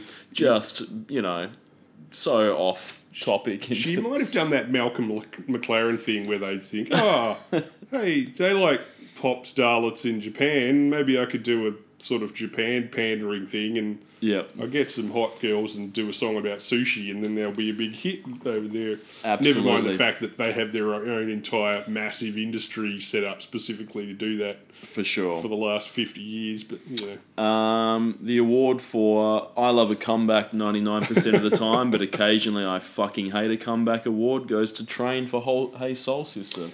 So we had to speak about this before, but I think it's worth noting Yes, again that's that they right. did have a very big break between hits. So I Yes. think that I was hoping they no longer existed and they popped back up with that piece of shit. No, and then they're still going now. Yep. I know what you mean. Their career, I talked about that. Their career spans like 20-something years. It's kind of nuts, actually. Absolutely. So And the fact that was a hit also kind of crazy. Oh, absolutely insane, for sure. The award for I'm all for equality between the sexes, but this song makes you want to jump out of a window goes to Rachel Platten for Fight Song. Oh, This is my yeah. fight Yeah. It's That wasn't helped horribly by annoying. Hillary Clinton using it for an unsuccessful fucking campaign either. No, exactly right. Exactly. It's exactly the kind of thing that gives both of them a bad name. Yep. Quickly. The award for, you immediately know that this is from the late 2000s, early 2010s, due to an overlong and completely unnecessary close-up of a Beats product by Dr. Dre. Fucking hell, there was a period of a few years where I know. every second video clip required someone to be wearing a pair of Beats It headphones. seemed like a decade, but I can't tell if that was just my imagination because it happens so often. But yeah, it was at least 5 Yep. years. So the winner of that award goes to Jessie J for her song "It's My Party." Okay. Tom, Jessie J was she was one of the remember when they tried to do a new Lady Marmalade? Yes. She was one of the Yeah. people in there. Okay. It was dog shit. So in this instance, Tom, it wasn't the Beats headphones. It was the Beats pill. Remember that? Yeah. Yep. The little speaker that's Bluetooth. shaped like a pill. Yeah. I guess, probably had a couple of, A, it looks like a pill. B, you'd probably have to be taking pills to enjoy any of the music that the product placement was contained within. Does product placement speak to the ephemeral nature of music videos, Tom? Is it, is the artist consciously or subconsciously acknowledging that this is an art that's going to stand the test of time? So we may as well try and reclaim some of the production budget through throwing a Dr. Dre Beats headphones in there, because I think if you thought this is something that's going to last for the ages and this is something that people are going to watch over and over, in a decade or 2 decades later, people are going to say that's a great music video, you really don't want to timestamp it with like a Nokia 3210 trying to send a text message through an Excel spreadsheet or whatever the fuck. So Yeah, and we talked about that with one of Adele's videos as well, I think. And also then there's a difference between using a very specific and obvious bunch of brands and using some background detail. Like if you see a flat screen, if you see a big old TV in a video, you don't think, oh, how dated that looks. You just think, oh, well, this was just made before 1997 or whatever. Yeah. But if you see, like that, a lot of fucking brand names that no longer exist or whatever, then, fucking, I mean, what was that? even some of those drinks ones where Oh Pitbull's my like God. pouring at There's least so it's like, many. well, it's in the Pitbull. He's in a club. He's pouring someone a drink. At least it's within context. In this video clip, it's just 3/4 of the way through. Jessie J just holds up a Beats pill to the camera and they zoom in on the Beats thing for about 2 seconds. It was that and Jennifer, then it cuts back to her Jennifer dancing with it. Lopez and Pitbull. That was a number one. That literally, the video literally begins with a giant Swarovski crystal logo, which then zooms out because it's on a handbag being held by J-Lo, and then Pitbull pulls up in a BMW, which pulls up to the camera, so the BMW logo comes up to the... And then the camera pans around, I think, to a label of like a gin or a tequila or something like that. Fucking crazy. there's I mean, there's people directing TV commercials that go, no, you can hold the logo till the end. You don't have to start the ad with a giant logo. Yeah, Mike going, you don't have to ram it down our throat, Commonwealth Bank. We can hold back a bit. That's right. Yeah. Yeah. So that was there's a lot of video clips that I think that Beats have probably said, okay, we can probably, tone it down a bit now, because it doesn't happen now. I don't sort of watch Rage and go, oh, there's another fucking Beats headphones, but holy shit, they went fucking apeshit for about 5 years. And the celebrity drinks thing was crazy. I mean, I watched a video the other day that wasn't that old, and that had celebrity shit drinks in it, so they're still doing it, but I mean, truly, like, it's become such a hack cliche to have your own brand of something, Oh, absolutely. So yeah, I'll just move on quickly to the next That's one. I want to throw everyone in this music video and everyone involved in its creation into a wood chipper award. Jessie J, It's My Party, Tom. Not only is there a Beats pill, but the music video itself is fucking horrible, and it's just Jessie J. She's trying to fake play guitar, and she looks a bit like a punk, and then she goes into a room and there's all the cool people. Then she looks through a window, like another door. She's in like an apartment building, and she looks through the keyhole and there's nerds, and she's like, I don't want to go in there. Then she sees some cool kids, and she's like, I'm going to hang out in there. And then she's like, trying to play guitar like she's a punk but looks just like a fuckwit. So everyone in the video sucks. The people behind the scenes that came up with the concept are terrible. So I hope none of them are working in the industry at the moment. I was going to do my usual decade anti-drug Oh, theme yeah. of the decade award. Sadly, I keep doing this, but sadly, the awesome anti-drug commercials I'm increasingly starting to feel really peaked in the 80s and 90s. yeah. But so I was just going to talk about some of the less good examples. Yep. Amy Winehouse rose to fame on the back of a song about refusing to go to rehab. Yes. Her boyfriends were a series of ne'er-do-well junkie twats. She got emphysema from smoking God knows what, and it became rarer for her to end a concert by saying goodnight than with some drug-related disaster. Yep. That said, when she actually died in 2011, it was from good old-fashioned alcohol. The spectacularly dangerous drug you can buy in fatal quantities for $30 at Woolworths, and which killed more talented artists throughout human history than syphilis or light aircraft. A year later, in 2012, Whitney Houston drowned in a bathtub shortly after recording and acting in what was going to be a comeback remake of the movie Sparkle, starring her and Nowhere Jordan Sparks, our old mate. Yes, really? Yeah. Great. Yep, she had a number one a while back. Her system contained weed, coke, cough syrup, and our old mate Xanax. As the lead singer of the Cranberries would demonstrate in 2018, it is possible to accidentally drown in a bathtub if you're munted enough. By the end of the month, Houston became the first and only female act to get 3 albums in the top 10 album charts simultaneously. Wow. To date, that hasn't been beaten. And a week later, she was the first and only female act to place 9 albums within the top 100 at the same time. Cool. She sold 3.7 million albums and 4.3 million singles worldwide in the first 10 months of the year that she died. Wow. The single I Will Always Love You got back onto the Billboard charts and hit number 3, which gives you some indication of how beloved she was. And also, I should point out something that I'd forgotten, which was that despite the cliche that she'd had, she was not with Bobby Brown when they died. They had broken up by that stage, so it's not like they were holed up in some bedroom smoking crack. Yep. As she herself said, crack is whack. She did say I've crack got is enough whack. money that I don't have to do crack. Yep.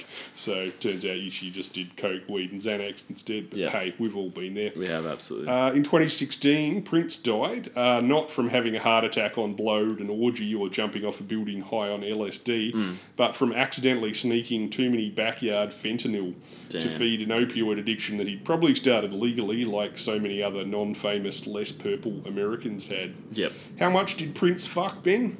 He was divorced and had fathered no surviving children when he died.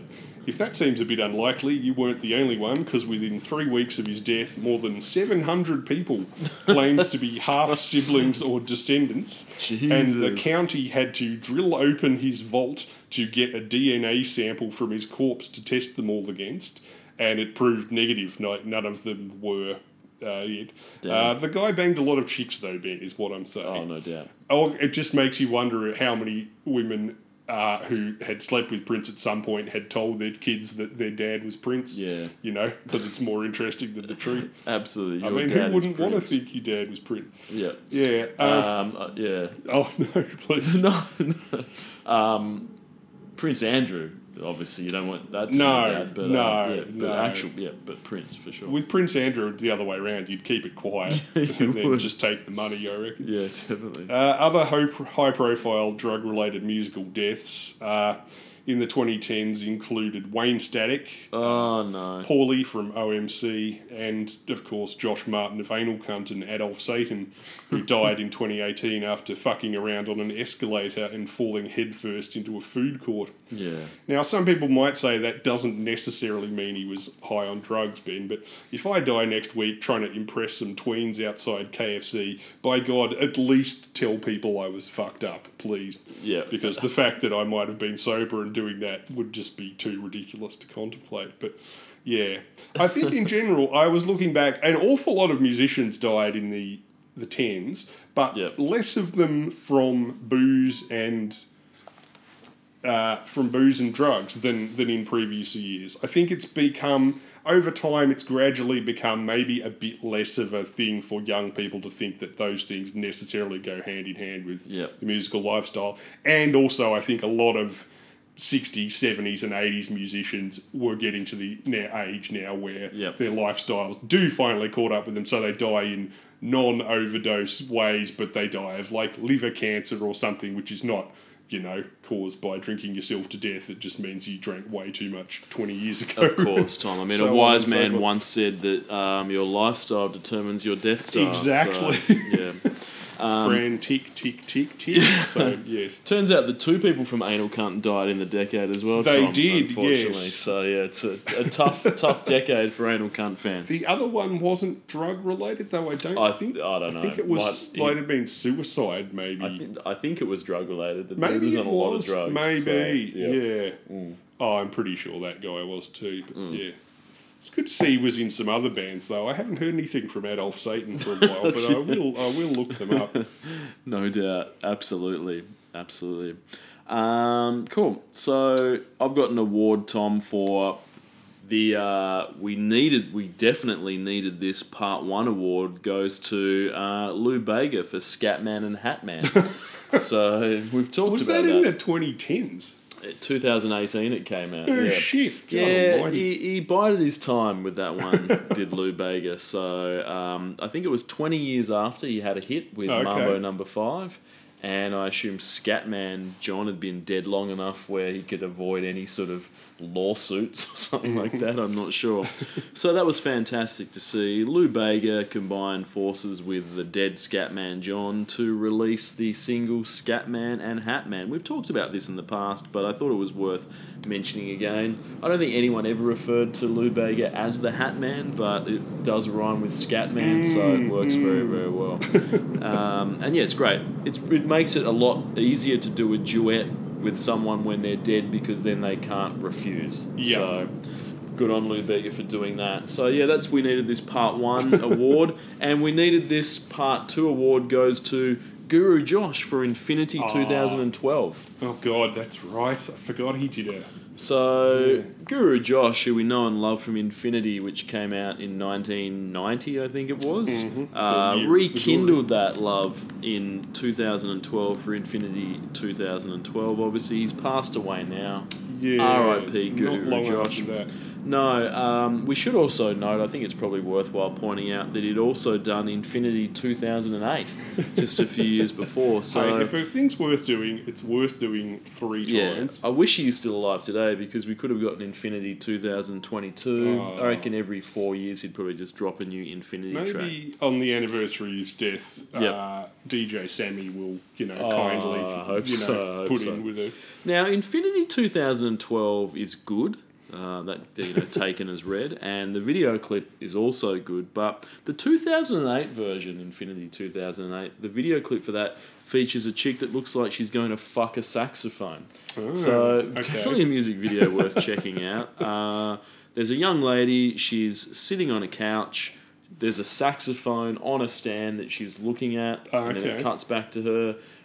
Then she removes all of her clothes and she's Okay. just in her bra and underpants sort of dancing around, sitting on the couch, looking a bit sassy. Cut to the saxophone, cut back to her. What's going to happen? Then she just picks up a big mallet and just starts smashing a wall with a blockbuster, So she just starts hammering a brick wall like that. Then it cuts back to her dancing sexily, cuts back to the saxophone. What's going to happen, we don't know. But it's a very, very great song, great video clip. Sounds and very Freudian. yeah, definitely. And I think that Guru Josh was satisfied with that, but clearly not 100% satisfied because he had to come back in 2012 to have another crack at Infinity.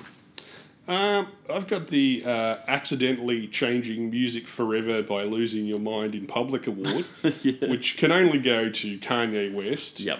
From about the life of Pablo onward, basically destroying the album as a concept forever by being incapable of making final decisions on songs. Yep. Art is about decisions, bro. You've got to sign off on shit. Apart from anything else, it makes you look like a total pussy. Donda 2 isn't GTA 6. It's not a 200-man job leading to a $1 billion deadline with a corporation's legacy balanced on top of it. It's just a fucking hip-hop album. Nobody cares how long it takes. You can't get any richer than you already are. Get Buckethead on the tracks. Yep. Employ a full-time aura reader. Build a chicken coop in your studio. Take a decade. Drive the record company as crazy as you are.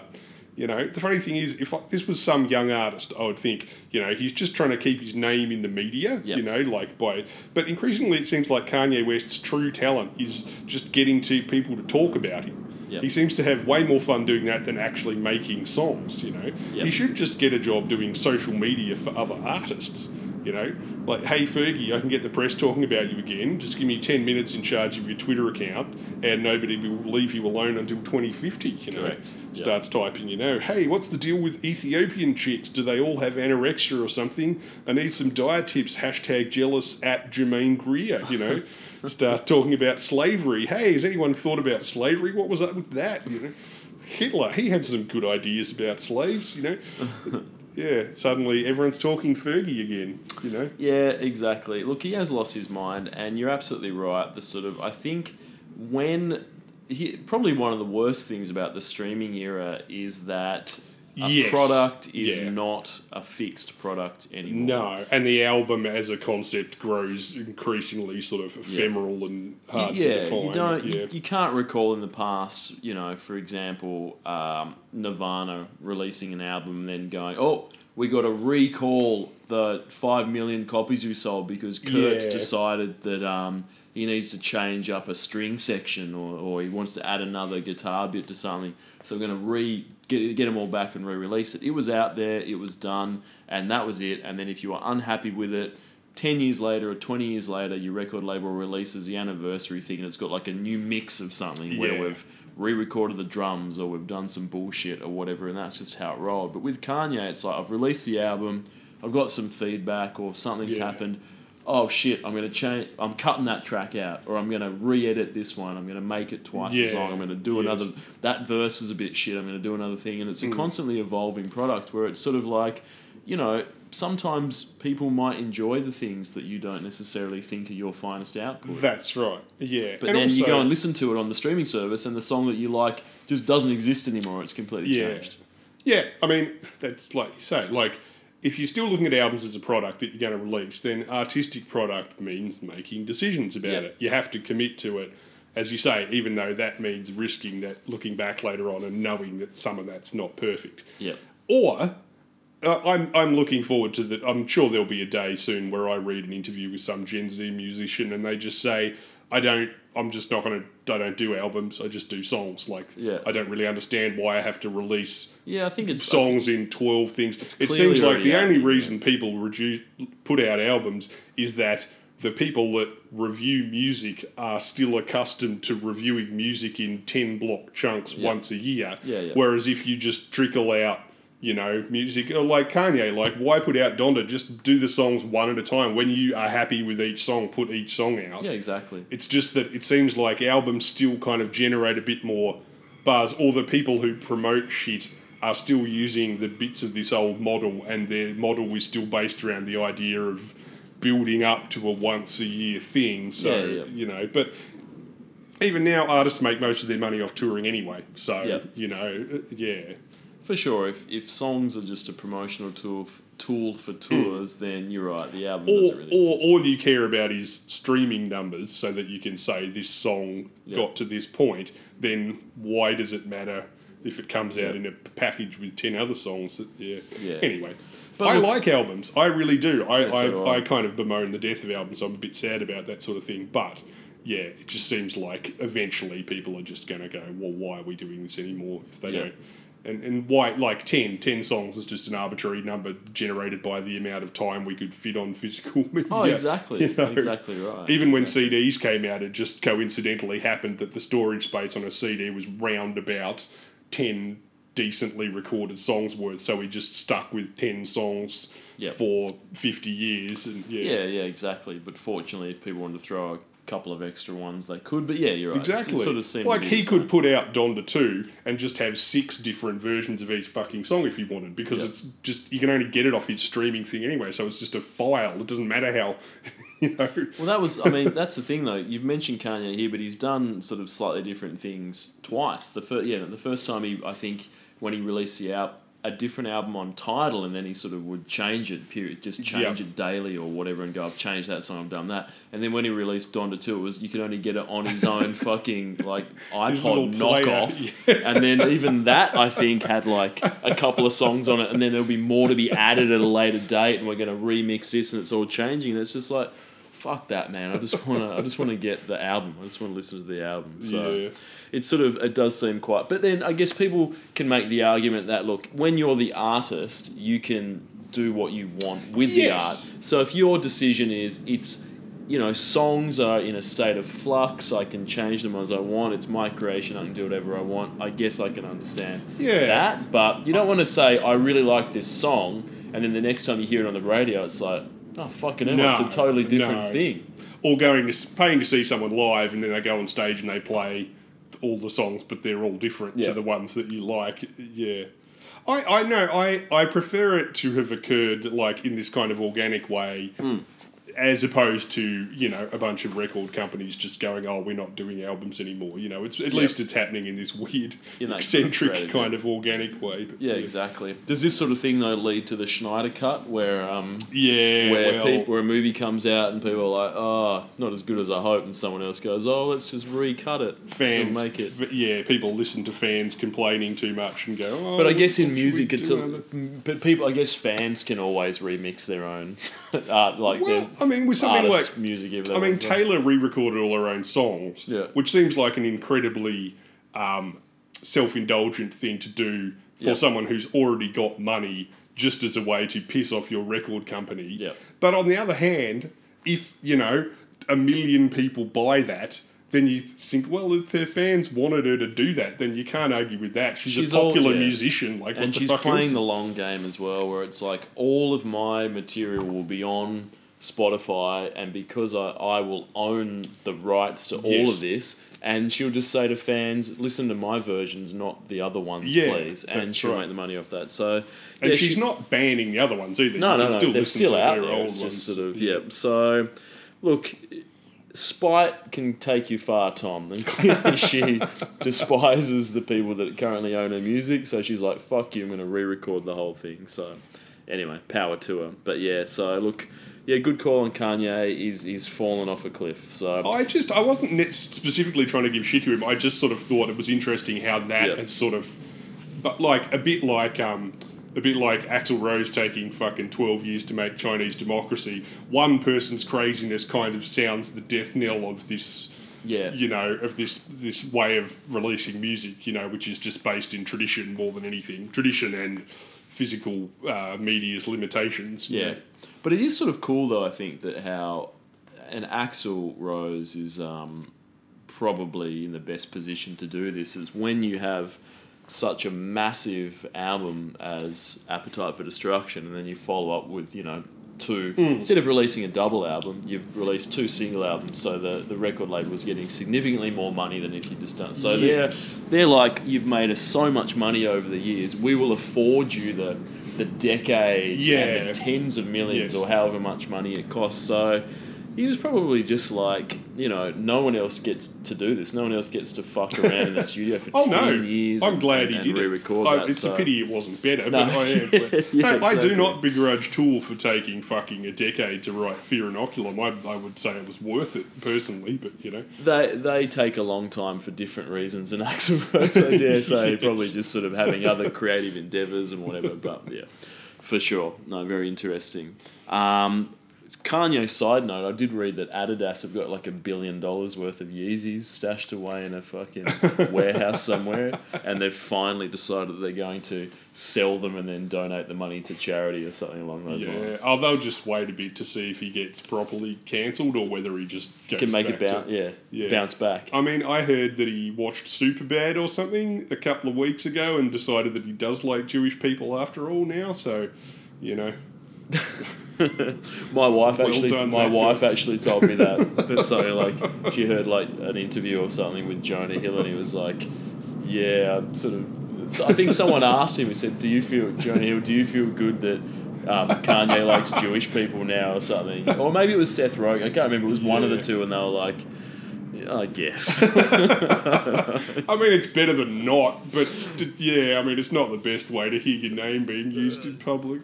It's such a wild idea as well that it's like, I hated all the Jews, but then I saw Superbad and I'm like, I'm on board with the Jews now. It gives you a pretty good demonstration of where his attention span is currently at as well. Yeah, exactly right. So, look, it's good to know, though, if he rails against any other, race or whatever. Yeah, you just throw go, a pair of shiny car Yeah, keys past yeah. him and he gets instantly distracted. I hate all Indian people that say, oh, you'd send him to a Bollywood film. He's like, oh, I've changed my mind. I love it. Or I've had a really delicious curry. Oh, I'm good with it. I'm good with him now. That's all he needs. You could make the argument that this is a very high-speed version of what happens with normal people. It's just that it's much slower, so you don't notice it as much, and they don't talk about it on the microphone as much. Yeah. Anyway, Definitely. What else have you got? Tom, I have... Got any crazy shit? Things have really gone downhill since LaBouche quit the Game Award. It goes to Usher featuring Pitbull. The DJ's got us falling in love again. Okay. If you know that dance track. I do Baby, not. tonight the DJ's got us falling in love again. Maybe. Terrible. So I think we need to get... But that's I hope where it's about gone. Usher and Pitbull falling in love with each Well, that's other. what I assume that's what it is about. But the question is though, Tom, when did Usher and Pitbull fall out of love? I don't know when. Yeah. I thought they've just always been. That's in love. true. It's again at the end implies that there were ructions between. Yeah. They were together, and then they broke up, and now they're back together. Perhaps Will.i.am came between them, as we'll discuss possibly later on. But look, so I lamented this song because I thought that Eurodance had gone downhill. But now that there's a Eurodance renaissance, I'm sort of a little bit less angry about this song, I think. So that still sucks shit, but I think the point is that we know that there's sort of some young people operating in that Eurodance sphere that sort of have taken it and pushed it into sort of new level, I think. So definitely. What was I gonna say? Craziest shit of the decade. Oh yeah, please. My personal. There was. Compared to the 90s and the 80s, I reckon there was less, or rather there was a lot of crazy shit, but it was more of the manufactured craziness, as opposed to the kind of inadvertent craziness. There's the Lady Gaga telephone video where she stands in a prison yard half-head naked, modelling a pair of sunglasses made of lit cigarette butts. Oh yeah. There's Tovelo's Disco Tits video, which features her getting eaten out by a coked-up Muppet. CeeLo Green trying to get people to uncancel him by showing up at the Grammys painted head to toe in gold and saying he's now called Gnarly Davidson. Jay-Z getting beaten up by his wife's sister in an elevator. That Fire Festival thing we sponsored, remember that? Apparently that didn't go quite as well as we hoped. I didn't really, after the check had cleared, I wouldn't really pay attention. But it's a shame. But I'm gonna have to give it to my personal vote for a guy named Kevin Antoine Dodson. Yep. In 2010, Kev was aged 26 and living with his family in the Lincoln Park project when someone climbed into his sister's second-story window and tried to rape her before being scared off. When local news showed up to investigate, he was tired, fraught and emotional and delivered the impassioned news to the camera that, well, obviously we have a rapist in Lincoln Park. He's climbing in your windows. He's snatching your people up, trying to rape them. So you all need to hide your kids, hide your wife, and hide your husband because they're raping everybody out here. Insanely, the video of Dodson's television interview on local TV news went viral and then inspired several pre-TikTok music remixes, including a video by the Gregory Brothers, known as the Bed Intruder song. That song was a huge success, sold 250,000 copies, and reached number 89 on Billboard's Hot 100, despite being the extended mix of a 75-second auto-tune joke of a guy talking about his sister getting almost raped. The popularity of the song inspired many further covers and remixes, including the intro song to Unbreakable Kimmy Schmidt and a punk rock cover version by a supergroup of Hayley Williams from Paramore, Jordan Pundik of Newfound Glory, and Ethan Luck of Reliant K. Antoine went on to perform the song at the BET Awards and be interviewed around the world. He also earned enough scratch to achieve his original stated goal, moving his family out of an area where you can't sit down to watch Bluey without first hiding your kids, your wife, and your husband, lest rapists be snatching them up. Say what you like about the 2010s, Ben, but that could not have happened in any other decade. No, that's true. That's true. That sequence of events, it just simply was not possible for that to happen anywhere else. Absolutely. It's a very catchy song as well, I think. So, Hide your kids, hide your... I mean, it's just his delivery. Like, even stressed out and angry and tired and stuff, he just delivers it in this kind of weirdly kind of organic and rhythmical way. But it also created, I think, in essence, sort of a new genre of music, which is the hyped up news interview, which then people will then auto-tune and add. Like, there's been other ones, this is probably one of the original ones, but I think there's been subsequent how things long where- ago that was. Yep. That was, 2010. And TikTok didn't even come out till 2018. So the idea of people, fake singing along to someone else's vocals wasn't even a thing. Yep. As you say, I mean, auto-tune was still relatively new at that point. That joke, the joke about, I did something stupid on the news and now somebody's put a techno beat underneath and the auto-tuned weirdest part of it. Yeah. Exactly right. And it kind of goes with that Vine thing of just making a joke out of clipping just 3 seconds of someone's voice just doing one little weird inflection, and that becomes the joke. Exactly. Anyway. The award, Tom, for the reboot soundtrack is better than the original soundtrack goes to Fall Out Boy for their rendition of Ghostbusters. From the rebooted Ghostbusters. Not the most recent reboot. The previous reboot. Oh, I think this is the most recent one had the Stranger Things kids in it.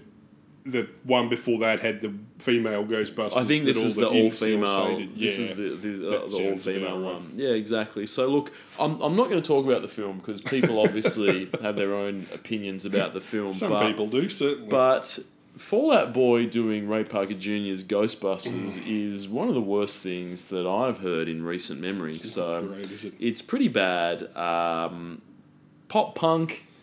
Doing Ghostbusters doesn't work. So as far as I'm aware, Ray Parker is still alive, and 2/3 of Run DMC is still alive, who did the Ghostbusters 2 remix. Could have just got them to do it. Exactly. Absolutely terrible. You got any bad lyrics?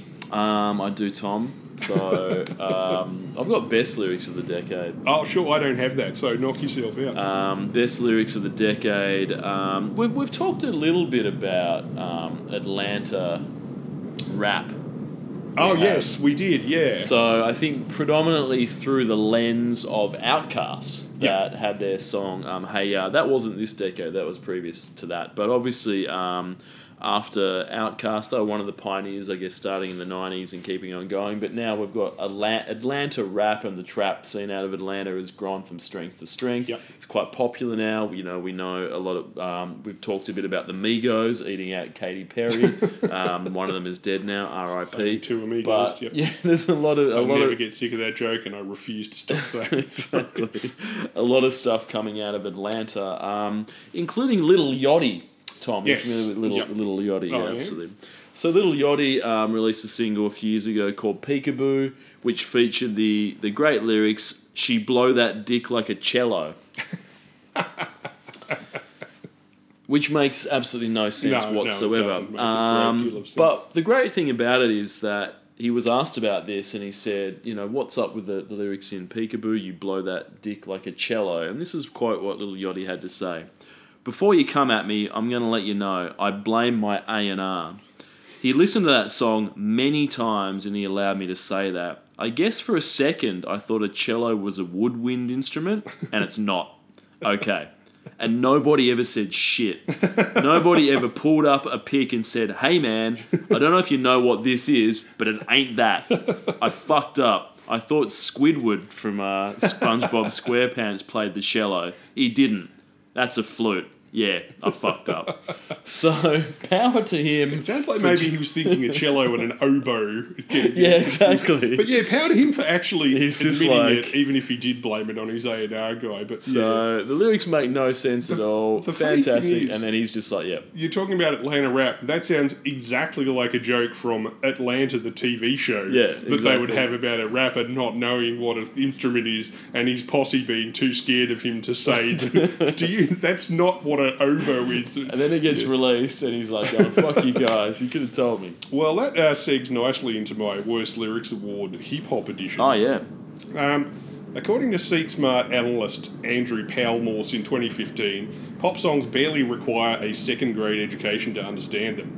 His analysis relies solely on a song's readability score, which allows you to plug in a piece of text and have it spit back an average grade level based solely on the relative difficulty of its individual words. So, yeah, in looking at 225 songs that have spent more than 3 weeks on the Billboard charts, he found that country music lyrics had the highest degree of difficulty thanks to their general exclusion of filler words like oh yeah or oh yeah.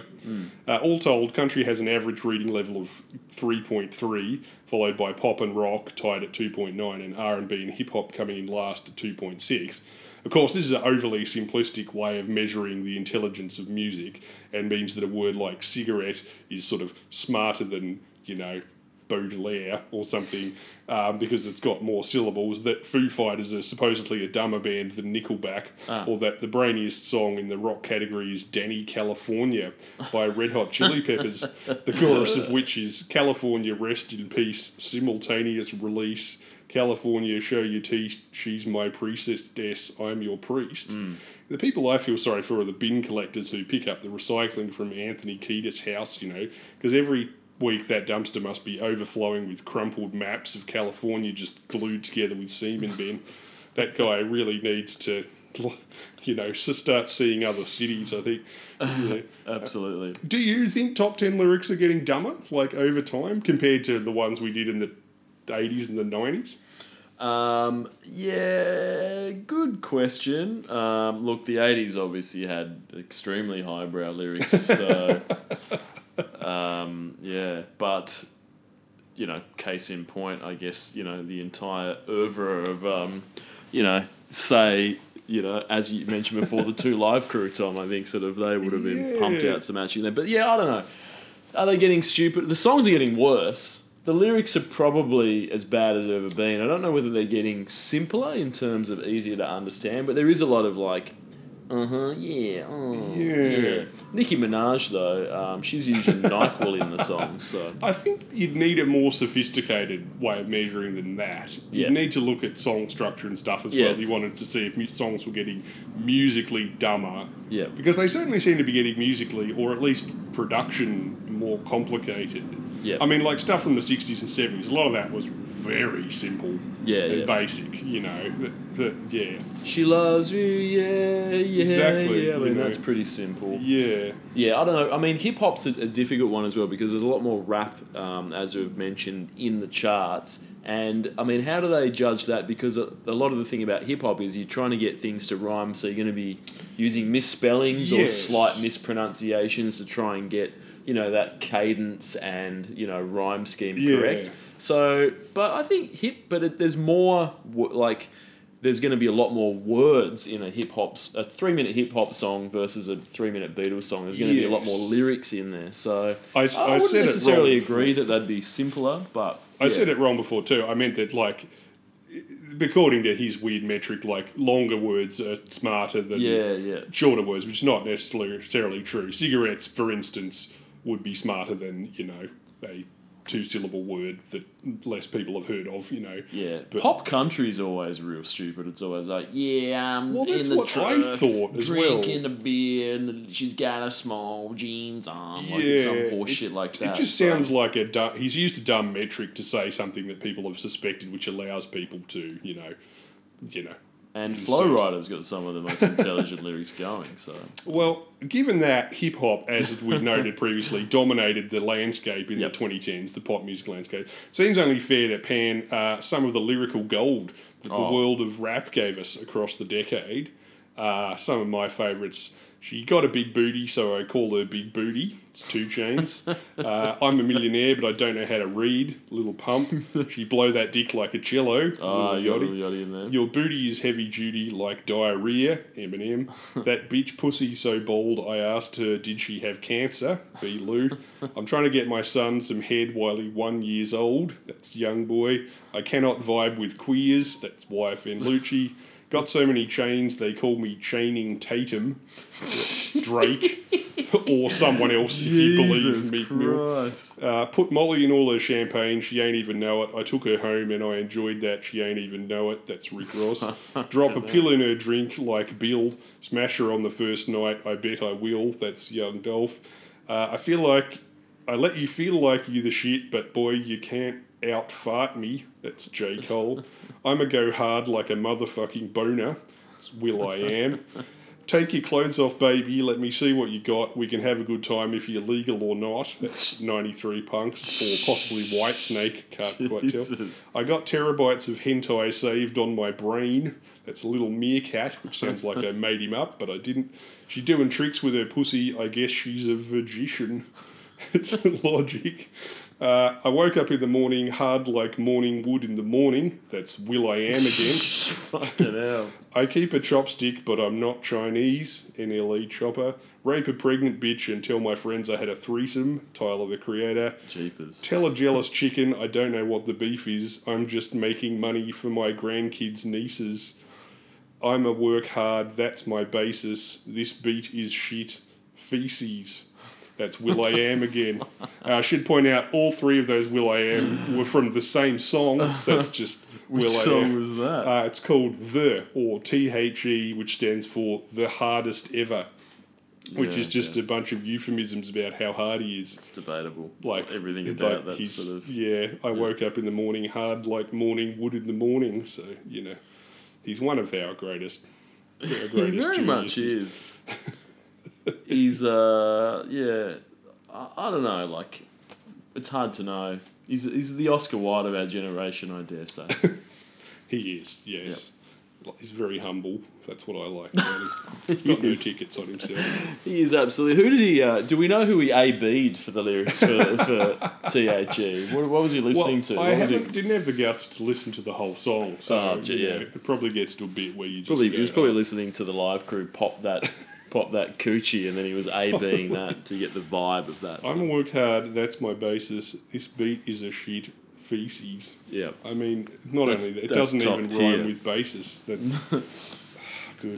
That's what I like about Will I Am though. The attention to detail is so lacking because he's a big picture man. You know what I mean? So he's sort of like he's focusing so much on the overall theme of the album and how it's going to sound and thematically what That's it's about. right. That small details like actually getting the words to rhyme. It's he's not a details man. That's right. He doesn't need that sort of stuff.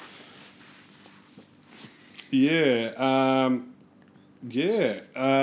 Well, I'm sort of getting towards my sort of best song, worst song Okay. type of thing. But Yeah, I I'm mean, getting close. You go. The heavy music is alive and well. Tom award Glad to hear it. goes to Vampires Everywhere for their track Immortal Love, Tom. Now, what if I told you that someone took the vampire themes that were so popular in the 2000s and smashed them together with terrible auto-tune metalcore to Vampire produce... themes, do you mean like the themes to like Twilight and stuff? Yeah, imagine a auto-tuned metalcore band entirely based on Twilight, effectively. Okay. Maybe more like True Blood. Great. Classier like that. So, so that's what Vampires Everywhere represented, Tom. They were very much at the vanguard of that vampire metal theme, which has really taken off and gone quite far. So what I like about them as well is that the members of the band, they all had pseudonyms, of course, as you need to. So when you're in a vampire-themed band, you've got Zack Knight. Of course you do. Of course. On lead guitar. You've got Philip Cross, Okay. because the vampires don't like crosses. You got DJ Black, Okay. Aaron Graves. Yep. So that's the original lineup. And then the vocalist, probably had to think quite long and hard for his nom de plume when he went with Michael Vampire. Oh, I was hoping for Gary Garlick. Yes, Michael no. Vampire is actually possibly worse than Gary I Garlick. believe it's terrible because it shows almost no thought. We're in a No. vampire-themed band. What are you going to call yourself? Michael Vampire? He couldn't even think of the single most popular vampire of all time, the one that all other vampires are derived from, e.g. to call himself Mike Dracula. Could have or been something. Mike Dracula. You know, Just even Blade. I would have been happy with that. Michael Blade. just Blade the Immortal, just call yourself that. Exactly Right. right. Silver Bull, anything. There's Michael- so much to go for in this Michael week. Vampire. Michael Vamp. What's your band called? Vampires Everywhere. What's your pseudonym? Michael Vampire. It's like it shows a lack of attention to detail. Unless maybe- much like the music itself. Unless so. maybe he joined the band assuming that it was going to be a Ramones type of band Yeah. where all members of the band adopted a fake surname on the idea that they were all part of some sort of pseudo family Yep. or clones. I never quite figured out whether the Rones are meant to be related or cloned. Yeah. Yeah. Vampires Everywhere, they're still going now, Tom. They've had a few hiatuses. They've got, I believe, 16 former members, which shows just the quality and calibre of Wow, this. there really are vampires Michael everywhere. Vampire's the only original member. The other three members of the band are all joined in 2021, so they're recently new to this vampire thing. Do you think it's possible he kicks someone out the second they make fun of his name, and that's why Probably. there's 16 Probably. ex-members? They've also the newer members of not some of the other members. There was David Darko Hernandez, Aaron Graves Martin. You know, so they stuck with that sort of theme. Joshua JJ Gunn Ingram, so they stuck with that name. The new members are just called Craig Purtle, Tyler Stratton, and Jesse Smith. Boo. So they've Boo. not even followed through Fucking oath, get with your the. shit together, I think that guys. show they've probably said, "I'm not going to be in this for very long, so I'm not going to bother adopting a vampire style pseudonym." So If I was going to be in a band with someone called Michael Vampire, I'd be like, give me a pseudonym this instant. Yeah. Because I don't want anyone to know who I am. For sure. For recording I purposes. want my true identity concealed, please. So, look, if you're into generic metalcore and True Blood, then definitely check out Vampires Everywhere. I think you're going to enjoy that. So they're my award for for metal. The heavy music is alive as well. It was a very, very close second between them, hotly contested with Falling in Reverse and their song Alone. You might not be familiar with Falling in Reverse, but they're one of the they're still going today as well. Very, very terrible generic metalcore with a bit of auto tune and some terrible singing. I quite like their lead singer Steve Werewolf though. I think he's Yeah, exactly. What I like about that Falling in Reverse song, Tom, is that he indicates that the haters, fuck the haters, fuck you guys, because, quote, what you spend in 15 months, I spend in 15 minutes. okay. So, and I've run the sums on that, Tom, and assuming, a conservative estimate, you spend $1,000 a week, say, let's just say on say basic that. necessities. Just basic sure. necessities. It's about $50,000 a year. So over the course of about $60,000 in 15 months, effectively, Yeah. something around that sort of range. So he's dropping $60,000 every 15 minutes. So that means in a calendar year he spends $2 billion, which sounds a little bit excessive for someone in a terrible metalcore band. So maybe an That's Elon just Musk. outgoing as well. So he's not investing that. He's that's purely just spending pure. it. So that's what he does. So in a calendar year, he's dropping $2 billion. So I'm not sure about that. Based on the song, he definitely can't be. But he's got a lot of tattoos, so maybe he's dropping that on the tats. I think okay. So heavy music is alive and well in this decade. Definitely check out Vampires Everywhere and Falling in Reverse. Both great artists with so much to offer. All right, Tom, what have you got? Well, I've got my best song, my worst song. Cool. That's pretty much it, really. Yeah, I'm down to the last little couple as well. So for sure, Go do you for want to? Oh yeah, cool, no problem. Look, Tom, I've got worst song of the decade. This is a tough one. It is a tough one. I know there was a lot of quality. I was going to go for something that we spoke about, one of the number one songs that we talked about this decade, because there were so many. I mean, Oh, God. LMFAO, anything Will.i.am affiliated, Yep. technically, Black-Eyed classic Peas Black Eyed related, Peas. yeah. A lot of that bullshit. A lot of just really bland horse shit as well. Yeah, I mean, yeah. Dance Monkey is also inexcusably dog shit. But for me, Tom, I've gone for the song that I've gone for. The reason I've selected this one is predominantly because I think it's a really rare occurrence for a song to become incredibly dated between the recording and mixing process. Oh, okay. I think it's Sure. it's quite a rare feat for someone to record a song, Yeah. and then the producer and the band says, "Okay, great, got that down on tape. I'm away for the weekend. Monday morning we'll come in, we'll mix that." And within that 48-hour period, you get back, and everyone associated with it just went, "Yeah, I don't know whether this is great anymore. I think this is probably a bit dog shit." I'm sure that happens from time to time in terms of quality, but in terms of actually being dated, yeah. So this song, worst of the decade for my mind, is Heart to Heart with their classic track, Facebook Official, Tom. Oh, crikey, yes. So we've spoken about this briefly before. This is apparently the brain behind this was Lance Bass of NSYNC, purportedly.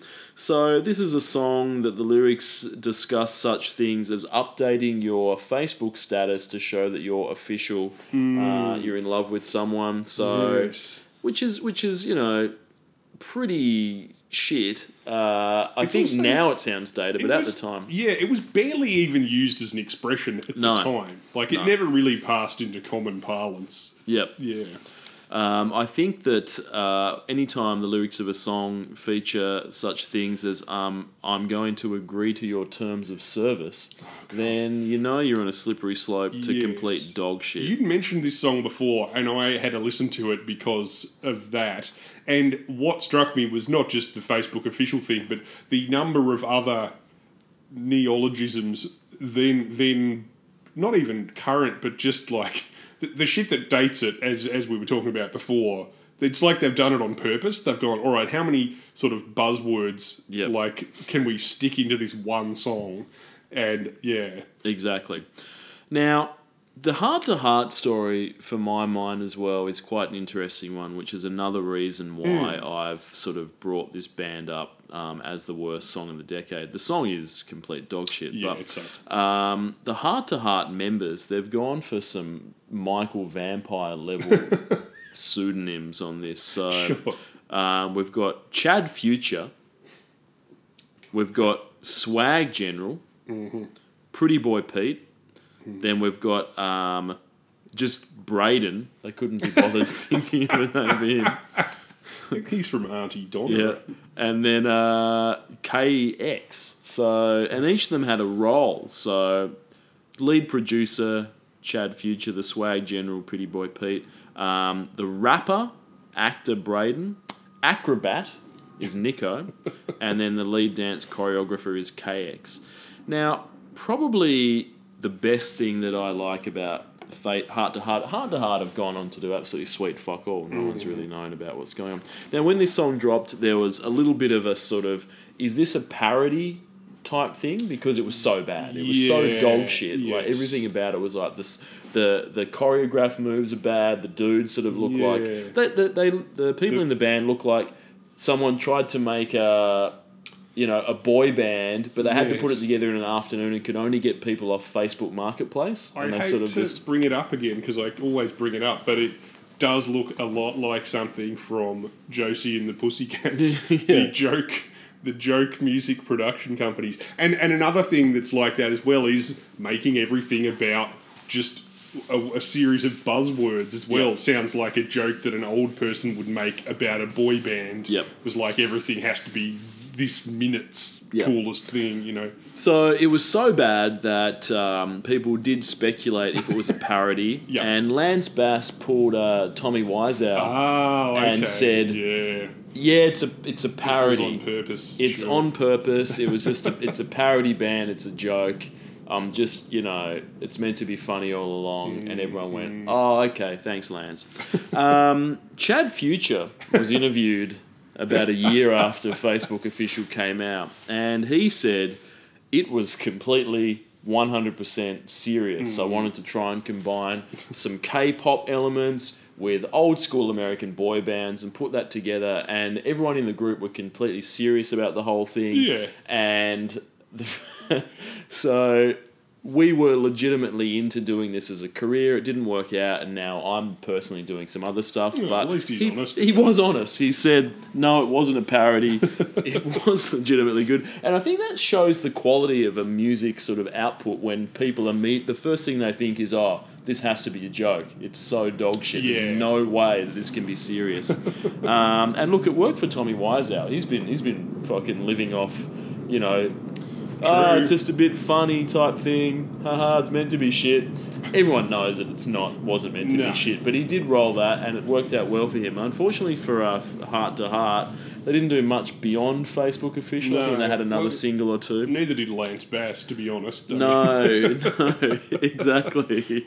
So I wasn't sure as well whether Lance Bass was sort of pulling the, when the exploited become the exploiter. I was going to say, it's one of those situations where you think, has he gone into this thinking, well, I was exploited, so I can do this right. I'll do it in a way where they're not exploited. They can have their own roles in the band, and I'll make sure they all get fair treatment. Yep. Or was at the back of his mind thinking, well, if that fat creep could make it work, maybe I can make it work. Basically, how hard can it be? I was in obsessed NSYNC with for blimps. years and made no money because some dude stole it all from me. What if I could steal the money, and by steal I mean, set up a convoluted contract where I'm able to extract as much money from Heart to Heart as possible. The problem with Lance's plan was that the output needs to be of a quality that people are going to buy it. So for order to you to, steal or, take money out of an enterprise, it has to actually make that money in the first place. Unfortunately, Heart to Heart were unable to generate what, from I can see, any revenue. So, 20% of nothing is still nothing, Lance. When was that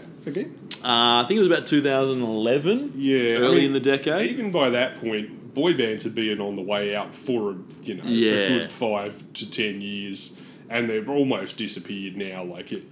I mean, you can say, well, there's K-pop, but the fact is, K-pop sort of is a special little niche of its own, which still hasn't, it hasn't gone to the top of the charts in Western countries. But to think, I can keep this NSYNC / Backstreet Boys train a rolling. Yeah, exactly. Or this blimp flying. Yeah. So good on Heart to Heart and Lance for just creating something so terrible that people assumed it was a parody, and for being worse than all those will.i.am songs. Yes, and good on Chad, not Kroger, for being willing to admit that it was actually true and that they were trying quite hard. It takes guts to admit that. Exactly. Yeah. Now, in case you're wondering just how bad this actually is, the opening line for this song, Tom, is, "Log on, MySpace is dead. I'm checking your page to see what you said." So there you go. Yeah. Heart to Heart is back. Facebook chat popping on my Mac. You see what I mean? How many fucking references to immediately dated shit can you fit into one song? Facebook Messenger still exists though, so I guess they have the foresight to know that was going to be long term. That's true. And of course, MySpace is still huge. Yeah, exactly. Was my worst song. I mean, there were some crackers this decade, weren't there? It would be easy to list pretty much anything written by Kid Rock, Drake, DJ Khaled, Fergie, or Flo Rida, if you me. I know Flo Rida has some fans in this room, but yeah. But there's a difference between stuff that is terrible in an entertaining way, stuff that's terrible in a boring way, like Ed Sheeran, or just 100% pure horticultural grade bullshit. And for that, I'm going to have to go with a Lifetime Achievement Award for will.i.am. Not content with the many, many, many lyrical and musical crimes he committed as part of one of the millennia's shittest bands, Black Eyed Peas, will.i.am thought he could also bring that magic to other artists such as Usher on the song OMG feat.will.i.am, which he wrote, produced and sang on. So it's basically, it should be Will.i.am featuring Usher, really, because it is entirely him. The chorus gets us off to a good start. Baby, let me love you down. There's so many ways to love you. Baby, I can break you down. There's so many ways to love you. Got me like, oh my gosh, I'm so in love. I found you finally. You make me want to say, oh, oh, oh, oh, oh, oh, oh, oh, oh, oh, oh, oh, oh, oh, oh, oh, oh my gosh. Oh, oh, oh, oh, oh, oh, oh, oh, oh. Remember when I said that Will.i.am was an alien researching humanity who accidentally ended up in a pop rap group? Well, here he's thinking that what a human would do is rhyme down with down, you with you, love with O, and decide that 3 common human expressions for affection are let me love you down, I can break you down, and oh my gosh. Yep. It's like one of those AI photographs, Ben, you know? It retains the general appearance of coherence, but every detail is slightly wrong, and the closer you look at it, the more ugly and disturbing it becomes. I think the Will 1X droid realises this at some level, so he decides to bring us back with the verses, you know, by elucidating every nuance of the white-hot sexual desire only a red-blooded human man could feel for an adult woman. Honey got a booty like pow, pow, pow. Honey got some boobies like wow, oh wow. You know, at least we can fall back on the sick beats on this track. Oh, hang on, Ben. They seem to have been replaced by someone accidentally nudging the Elmo Love hip-hop preset on a Muppet Babies My First Keytar. The vocals sound like each word has been sampled onto a different light-up button, and a toddler is just sort of slapping them along in what one might charitably describe as time to what one might charitably describe as the song. Yeah, that's my worst for the decade. I mean, it is hard to narrow down Will.i.am to one song, but yeah, this is really bad. I mean, Honey got some boobies like wow, oh wow. Yeah. I'm surprised that Usher didn't look at it and say, I know. I have a feeling like by this point, Will.i.am, for whatever God knows fucking reason, was at the height of his popularity. Every time I kept thinking, well, surely that fad has passed. Their next album would be huge. Whereas Usher, you know, he would still have the odd appearance in the charts, but I think he was kind of tailing down a bit, and maybe he was like, fuck it, I need the cash. You know? He might have recorded this under duress. I think you're right, Tom. But yeah, I mean, it seems suspicious to me that you got a song that's written, produced, and featuring someone else, but it goes down under your name. Yep. Like, it seems like maybe, Will.i.am was trying to spread the love a bit by putting a gun to other artists' head and trying to get them to take responsibility for his fucking dog shit. Oh, look, Will.i.am is definitely probably the worst artist of the decade. He may have also been able to claim that in the decade before, I dare say, because there was some Black Eyed Peas bullshit back then as well. Oh, hell yeah. And the problem with Will.i.am, I think, as well, is that, you know, everyone likes to shit on, say, a Nickelback, but at least Chad Kroeger keeps the dog shit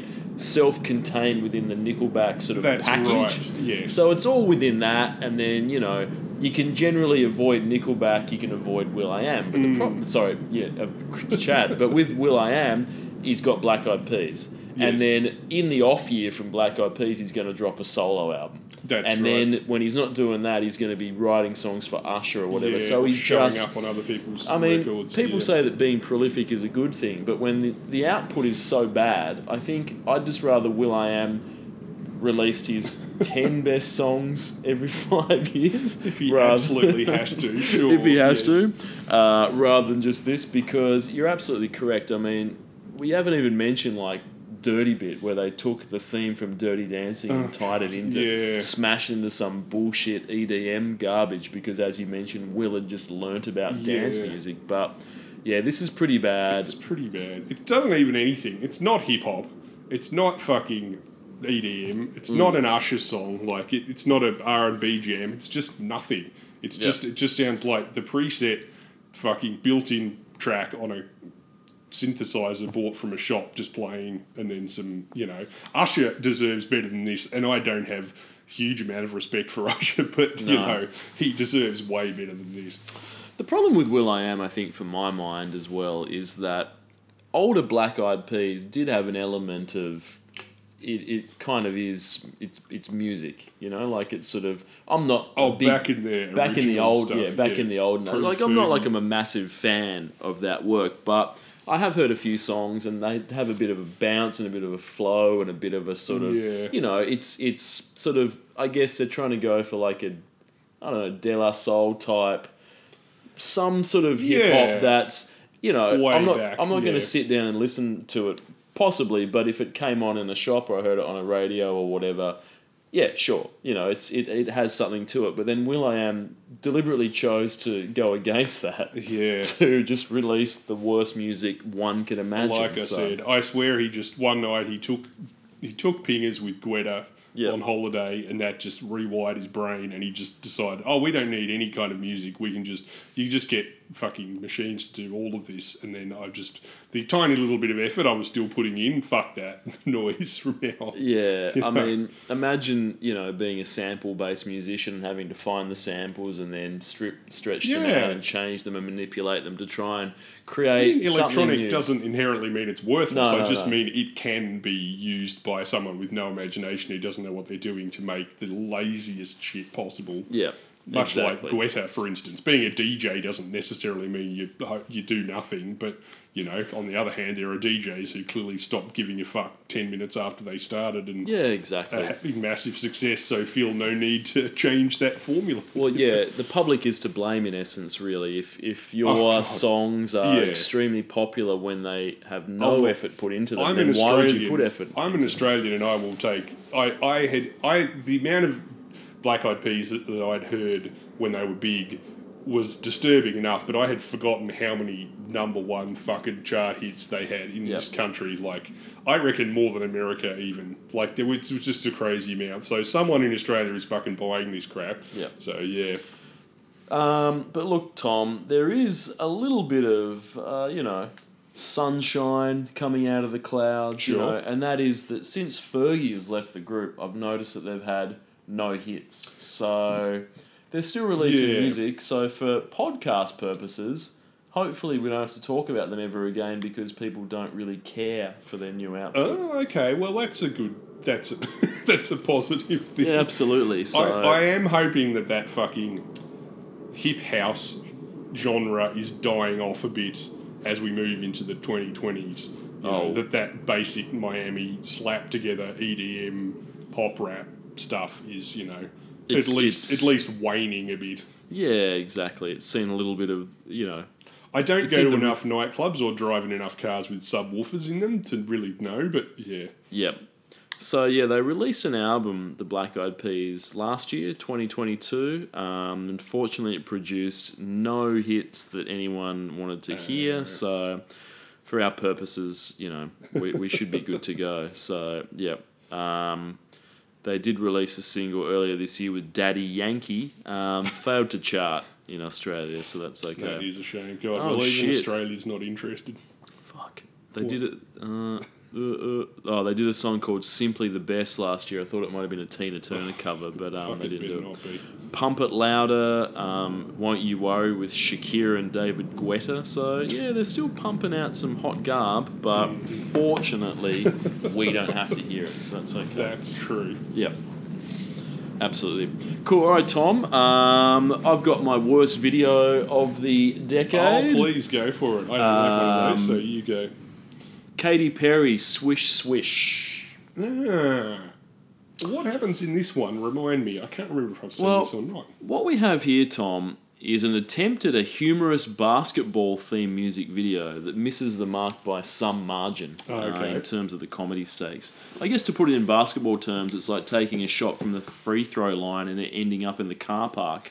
It's pretty much just ineffective in anything, but she's gone for this. Wouldn't it be quirky if I put together myself and then a team of like other non-sporting looking people, you know, there's someone that's a little bit overweight to play basketball, there's like a nerdy short person, let's get all these guys together and then we're going to have a basketball game against someone else, and that's going to be the humour. But it's about as funny as going to the doctor with like a stomach issue and thinking you might need a course of antibiotics and then finding out you actually have 3 weeks to live. Sort of about the yes. comedy level of this music video. So the song sucks absolute ass. Nicki Minaj shows up for a rap part in the bridge, which is the best part of the song. And when Nicki shows up and that's the best part of your song, then you know you've fucked up. To put it in context, this was released immediately after Bon Appetit, the song that we've spoken about before, getting eaten out by the Migos. So it's quite the 1-2 punch from Katie to sort of do Bon Appetit. Here's this food-based thing. I'm getting eaten out by the Migos. It's all terrible. I need to follow up with something better. What about a basketball song called Swish, where the lyrics are Swish, swish, bish, another one in the basket. Swish, swish, bish, another one in the casket. Makes no sense. Also, it's one of those things where it's sort of a bit like some of those Taylor Swift things. A, it makes you seem like you are under the mistaken impression that you're some sort of rapper who needs to be dropping diss tracks. Yeah. And B, it similarly makes it sound as though you believe that people think you have some connection to basketball in some way, like, Correct. Again, I guess, a lazy person's 20-year-old idea of what hip-hop is about. Yeah. And then chuck in a Nicki Minaj verse just to remind people what it would sound like if that was actually true and make you seem even lamer and whiter by comparison. Oh, exactly. Completely also, ridiculous. no one ever said bish, even at the time, for Christ's sake. Swish, swish, bish, yeah. Bish terrible. lasted about 2 weeks, I think. Now, it's funny you should mention Taylor and diss tracks because this is a diss track aimed at Taylor Swift, There you go. apparently. It's funny, when you brought up Nicki Minaj for a second, I was like, were they having it? Because I just for a moment lost track of who was meant to be angry at who out of that group of musical artists that dominated the decade, or so I thought. Yeah. Because they all fought with each other at some point. So there was apparently the sort of backup dancers being taken from one or the other or whatever, and then Taylor Swift did a Katy Perry diss track apparently, and then was that Bad Blood we spoke about? We did. Or people speculated that it was about her. Exactly. So And they both came from similar backgrounds. They were both sort of teen Christian, sort of country tinge pop stars early off. So maybe they were a bit too close for comfort or something like that. A word of advice though for Katy Perry: if you are going to do a diss track 101, the class that you can take at any good university will teach you that. You need to make sure the diss track isn't straight garbage. That's sort of it's going to have more impact. Yeah. If you do a diss track and it's a good track, it might get a bit of traction. People are like, ooh, but when you do a diss track that's fucking so bad that no one wants to listen to it, then it sort of fails in its endeavour of like, I'm going to diss this person, and people are going to hear it, and they're going to hear how I'm talking shit about them. It's going to be so great. But if no one wants to listen to it, then the message is lost. That's right. Also, people really want to hear a diss track either works if you're a plucky underdog fighting someone who's very popular that no one likes somehow, or if you're much tougher than someone else saying, ha, look at me, I'm way more successful than you, suck it, which is punching down, but at least it's accurate. Yeah. But if you're just someone who was, until recently, about the same level of fame as the other person, now you're just waning a bit and the other person's getting a bit more popular than you, it's just going to look like sour grapes, really, no matter what happens. Absolutely. Even if you're completely true, it's just going to seem like you're complaining that they're more famous than you are. Yeah, completely agreed. Agreed. I think...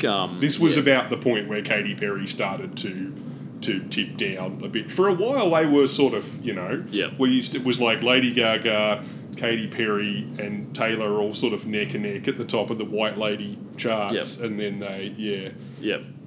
Katie's dropped a bit of trash. So, look, I guess also it's a diss track safe space. White woman on white woman, I think. So, because in a hip hop, it has no political context or anything. No, I feel like in the hip hop realms, you can drop a diss track and you could get shot. Like there's actual there's actual shit at stake. You know what I mean? Right. Biggie drops a diss track, next thing you know, he's dead. You know, that sort of situation. Whereas, you know, it's very low stakes, isn't it, for Katy Perry to be like, I'm going to do a diss track against, Taylor Swift. Like, she's not going to end up in the fucking ground the next week. You know, Taylor isn't going to get a hitman out to take her down. I sometimes suspect that's maybe one of the reasons why Taylor does specifically avoids naming names in her stuff. Even though she knows people will speculate as to who it is, and she's famous enough that she can do whatever she likes, doesn't give a fuck. Yeah. Like saying Ariana Grande is famous enough that she can say whatever she wants in her songs. But I think she's just aware that at some level it makes you sound pissier. Yeah. If you're very big, and you just go after anyway, the bigger you are, the more people are going to seem like smaller fish than you. And if you start going after people, it just makes you sound like a bit of an asshole. Yeah, exactly. You know, at least whereas you leave it vague, you get to give shit to them, but not have people go, oh, look at her making fun of someone who earns $10 million a year less than she does. For sure, yeah. You know.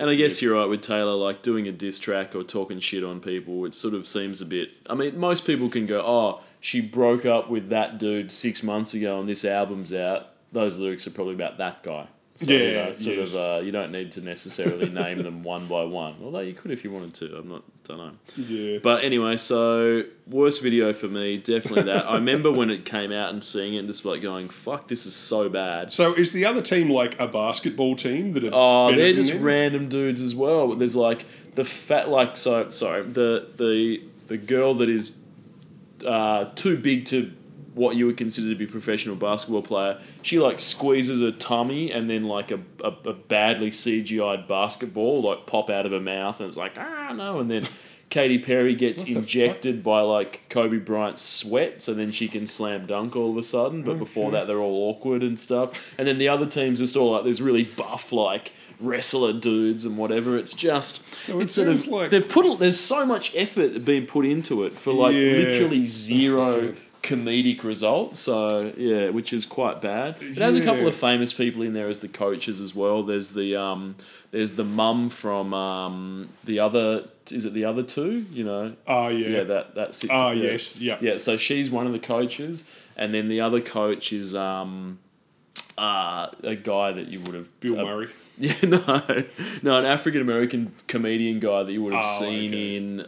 Anyway, he's been in a bunch of stuff, but so they're sort of. I feel bad for them because they're sort of on the sidelines trying to be the coaches, but they're given very little material to work with because the humour is so poor. A millennial white dork, so it's quite possible she might have just got stoned and rewatched Space Jam and thought, "Fuck it, can we do Space Jam?" Yep. And then the record company's gone, "You can't do the animation because it costs too much." And she's gone, "Well, what about if we just did it with CGI? Like, can we do that?" And they're like, "All right, fine." If you can get I think in a sentence you're right, Tom. If someone said, "Can you explain this in one sentence?" it would be poor man's live action Space Jam, I think, and that sort of sums it up. or Air Bud. Or Air Bud, yeah, definitely. It's sort of these sort of things though, as bad as they are and cringy as they are, they do make me sort of feel a little bit depressed in the sense that people have like they've tried to. There's nothing worse than trying to do something funny that falls flat, I think. You know what I mean? Because if someone tries to do a dramatic piece and it fails and people end up laughing at it, there is some sort of entertainment to be derived from that. But comedy, humorless comedy, where you watch something and go, oh, they've spent so much time and effort doing this funny basketball thing, but none of it's like...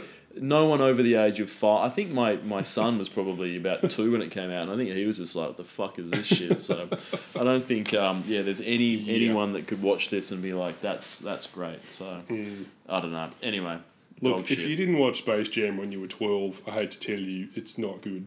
No. If you were too young or too old, it just sucks. It's boring as fuck. It's not funny. Basketball jokes are not funny. Cartoons playing basketball is not a funny idea. No. It's just boring. The only basketball joke that's ever been funny in a film is in a Double Team with Dennis Rodman and Jean-Claude Van Damme, where I believe someone says to Dennis Rodman's character, "I'm going to put you on the bench permanently." And everyone laughs at that because he assumes that it's a pun that he's going to put him on the bench personally, i.e. kill him. But then you okay. realise that in the film, Dennis Rodman's character, I think, is a nuclear arms dealer or something like that. He's not even a basketball player, so it makes no sense in the context of the script whatsoever. So that's what's funny about it, that it's just fucking stupid. So, hey, he's, in real life he used to play basketball. Let's put heaps of basketball puns in there. No. He's playing a role now. He's a character. So Good action scenes, though. great action Suri scenes. Hark, good action Yeah, scenes. yeah. He's the one who did, Knock Off as well. Oh, great action Equal, scenes. yeah. Dennis Rodman should have quit there because I can tell you when he teams up with Dane Cook in Simon Says, it's dog shit. So People hadn't seen a team up that good until he went to North Korea, I don't think. no, exactly. Dane Cook's another sort of what the fuck happened there? How did that Yeah. guy get any sort of gigs? But anyway,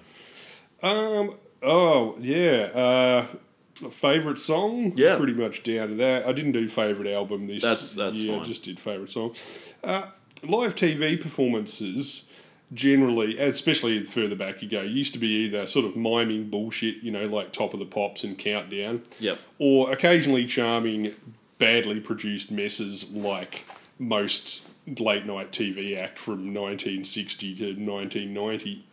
But with technology and social media reliant artists coming into their own, the 2010s did showcase some people who understand the way Prince always did, that there's no such thing as small stages. Only small men in purple velvet willing to do 300% extra, even if it's on fucking Graham Norton or some shit.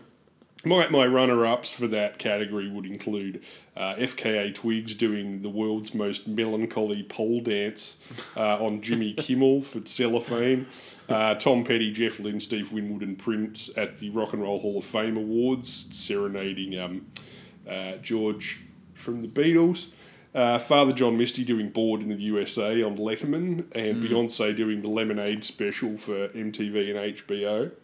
But yeah, performance aside, all of those things are also recorded to a level of sonic quality that wouldn't have been possible even 15 years ago, Certainly not in a TV studio anyway. Yeah. But yeah, I'm going to have to give it to my favourite song / performance of the awards, which is Radiohead, The Daily Mail, live on the Colbert Report. That's a little bit of a cheat because the Daily Mail is a track from 2005 or so, which was never released until 2011. It's not on any albums and it's not on any B-sides, but they released it as a track from the King of Limbs live studio album. So it's not even on the actual album, Yep. which is a pity because it's better than anything on the King of Limbs. King of Limbs is probably my least favourite Okay. Radiohead album. On top of that, I'm exclusively talking about the live TV version they performed on the Colbert Report, which, yeah, I just love it. I don't know why. There's another one. There's like a live from Studio 20 or something, some UK version of it, which is great. It's a really good one. But just that Colbert Report one is just magic lightning in a bottle. They just had the whole audience had just come there specifically to see them. Yep. The host is a big fan of them, so they interview them beforehand. And there's this big build up of, I think King of Limbs had only just come out, so a lot of people probably hadn't heard it much yet. And there's this big build up to what were they going to play first, and then they just bust out this song that no one's ever heard, and that's not on the fucking album.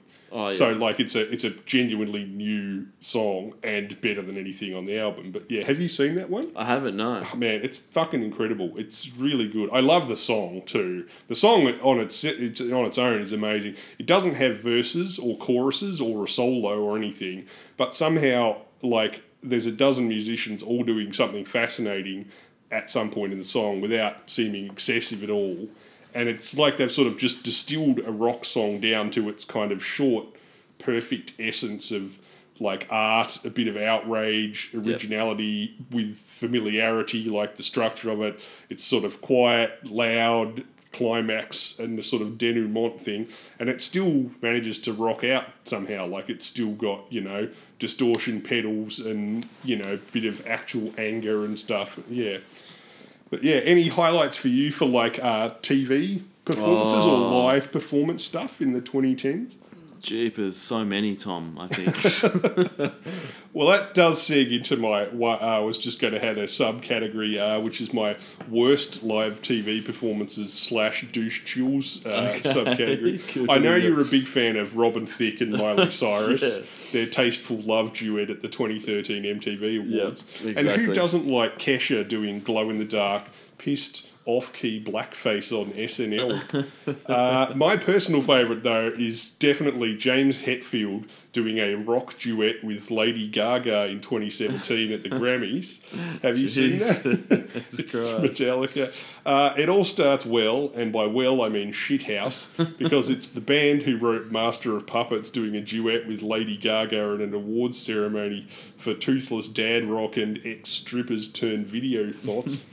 Whoever does the audio for late night TV should get a job on the Grammys, because this recording sounds worse than the audio from 1989, 28 years ago, when the Grammys first recognised heavy metal in any form by having Metallica on to perform One. Oh, really? Have you seen Okay. that one? Yeah, I have. It's Yeah. introduced by Billy Crystal, all members of the band aged 25 or so and still wearing their Ride the Lightning denim battle jackets. They start out a bit nervous, and then after about half the song seem to sort of realise that the audience just isn't particularly into it. And there's a point where you can see Hetfield just go sort of fuck him to the rest of the band and sort of turn his back on the stage, and then they just sort of headbang it out in a circle for the kids at home watching on TV. 28 years later, on stage, Lady Gaga jumps around a bit in a cut-rate Cyndi Lauper outfit, starts singing for a bit first about some nonsense they wrote last week, and then it goes to James Hetfield for his part, except his mic isn't working. So yeah, he just mouths into a mic behind him are 4 backup dancers sort of awkwardly boogalooing in a weird parody of what headbanging might look like if you're a gay boomer who choreographed Dick Tracy. I swear to God, one chick is doing the fucking Watusi, Ben. I swear to God. Look, all of this, frankly, serves Hetfield right at this point. And I hope that evening, he drove home a little sad, perhaps a little thoughtful, a little contemplative in his Tarago stuffed from axle to roof with cash. Because, they've come a long way in 28 years and, it hasn't been uphill. What was it? An original song? Was it a Metallica song that Lady Gaga was singing, or was it? Yeah, no, it was a Metallica, and the performance is mostly him and her. Yep. But it's A Moth to a Flame. It's called, which I've never fucking heard. It's off one of their shitty new albums. Yeah, okay, yeah. But that's what the difference between watching them fucking in 89 doing One on stage in front of an audience who couldn't give a fuck about them, and 28 years later doing some song no one gives a shit about with Lady Gaga in front of this giant flaming complicated stage set up and backup dancers in front of an audience who are cheering them on and shit. But it sucks. It's balls. And when his mic doesn't work, you're just like, well, this is just the turd icing on the dog shit cake at this point. Yeah. That's ridiculous. It is funny though how sort of in the 80s, even then, sort of at the end of the 80s, thrash was like Yes. from a mainstream thing, it was like but now Metallica can get up and play anywhere, and Even everyone's glam like, metal was a bit edgy. They wouldn't have had Guns N' Roses on stage at the Grammys. They would have been too. This is too edgy, Yeah, exactly. Like it's sort of, but I wonder if things will soften. So obviously you've got thrash. They're on TV in '88. People are like, oh no, this is not for me. Yeah. 20 years later, it's okay. So does that mean other genres of music that are a bit more extreme than that will soften over time? So, 100%. So Cannibal Corpse will be at the, at the MTV Music Awards next week. They'll be at the Grammys as well, or the Oscars. They'll be, get up there and just do an I Cum Blood, for the fans up there. So Hey man, hopefully. they fucking shit that used to be edgy. They used fucking hardcore techno as the background in TV commercials. Yeah, that's true. You go to fucking diners and they're playing gangster rap in the backgrounds. There's kids eating hot dogs. Little Kim's talking about sticking a brick up her pussy or whatever. Yeah, for sure. everything softens over time. Yeah, that's right. Only a matter of time before we are able to get intense Hammer Age t-shirts at Kmart, I gather. That's right next to those Whitney Get a Houston big ones. double, so- and you go, "Oh, this is that cattle decapitation song. I remember this." For sure, yeah. I think I can't remember the exact year, but I do remember. In terms of worst TV performances, I do believe that there was it was probably about 5 or so years ago. There was like one of those New Year's Eve performances. I think in New York, Mariah Carey did one, and she had to. And Yes. she was miming. You know that one? I saw remember a video of that yeah. researching it, and Oh, her okay. voice, I think her voice is just cutting out. Yeah. Like, not the mic, but I think it sounds like she's just lost part of her voice. Well, I think what happened. It's I think not it was a good. backing track. I think she was miming. Oh, I think I remember and that. it was It going came in out and out. she was like doing that. So the backing track was going like, and she was like trying to do it, and it was like just looked Yeah. fucking terrible. But I mean, it's one of those things where it's sort of. If you go and see Mariah Carey live, you probably expect her to be really singing. But when it's like, Yeah. oh, it's a New Year's Eve, fucking, Yes, exactly. You know, New York, it's in Times Square at something. It's like she's probably just trying to get through it and just like, you know. Like I said, I watched a couple of compilations of like musicians having Yeah. trouble live things, looking for this. Not live TV, but just live in general. And they sort of split into two camps. There's people being revealed to not be able to sing very well. Yeah. There was a whole bunch of them featuring Camila Cabello, who we had in the last Oh, is 5 she years a terrible couple of live, times. is she? Yeah, she's just all over the place. She's just flat and sharp and blah, blah, blah. And there's quite a few hip-hop people trying to do some freestyling or just forgetting the words and just doing a bit of unintentional mumble rap, Yeah. Post Malone style. But then on the other hand, there's ones like the Mariah Carey one, and there was a Sia one, and there's a few other ones where it's either someone's like fucked their voice from doing too many shows in a row, or they're not well or something, Yep. or like some technical thing where it just. It just makes them look bad, but it's probably nothing they can really help with. Yeah. It's just super embarrassing. Or like that guy in the fucking Drake show who just gets up to drop the first syllable of his mad verse and just steps directly into a trapdoor in front of him on the stage. That's true. And just vanishes from view with a squeak of auto-tune, I'm sure that dope rhyme was going to be awesome that he was about to drop, but it's not really his fault. But Yep. No, exactly right. too much there. You learnt that with heavy metal a long time ago. Don't stand near the flash pots, and don't cover the entire floor with a 2-foot high layer of solid dry ice, Oh, or exactly. you will gonna fucking trip Yeah. over on something. Yep. Yeah. But yeah, certainly, while not a TV performance, Tom, I dare say that in terms of live footage from the 2010s, it can't get any worse than the current incarnation of Motley Crue. So Oh yes, that's I probably heard real bad things. So- They're touring with Def Leppard right now. yeah. But if you go back even to the 2010s, I think that's when they entered their period of we're signing this contract. yes. that means we can never perform it. We're doing- Cessation of touring. We're doing contract. this. We're Yeah. doing this final tour. We've signed this thing legally. We'll never be able to perform again. And people went, "That's not legally binding." And it turns out it wasn't, because they're touring again now and have been done for the past few years. But yeah, if anyone's heard Motley Crue during the 2010s or currently, Vince Neil sounds absolutely terrible. Like to the point that he should just hang it up. Like surely he has enough money now. Like it's just embarrassed. You must be Yeah. embarrassed to go out and just be like going, Dr. Phil. like it's appallingly. And I bad. mean, like, presumably that whole cessation of touring contract charade was a way for them to get one giant last final payday. Yeah, exactly. Like, why? I mean, how much more money do you fucking need? They also would have got a massive payday for, after that, the fucking HBO series about their life based on the Yep. book. And then the fucking Pam and Tommy thing, even though that was unofficial, but I bet you they still had to give them heaps of money to use the music and the clearances and shit Yep. like that. Man, fucking, I know. I think people need to be a little bit more. You've got to do a little bit of research. I think if you're going to go and see something, that's you got to look at it and say, okay, is it it doesn't have to be the entire original lineup, but is it a majority of people from a musical group, or is it just like one dude and then his mates or some other bullshit dudes? 2, what are people saying about their current ability to perform live? 3, what's the price point? Because Yeah. if you look at that and go, okay, yeah, look, it's most of the original dudes.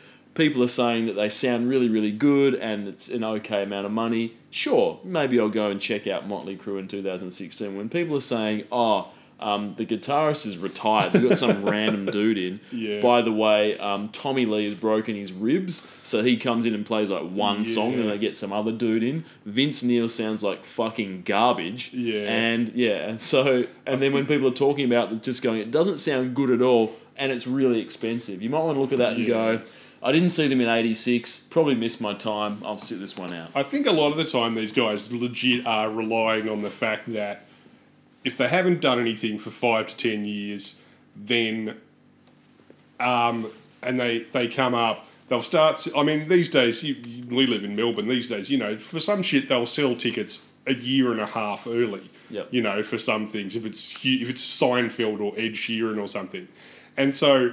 But like if you want to get a ticket, you're going to have to buy one long before the reviews have started coming in. So that I'm pretty sure they'd be just crossing their fingers and hoping they sell out before the first show goes on, and then people could. Like you're saying, I was just reading a review of that new tour of Def Leppard and Motley Crue in the UK.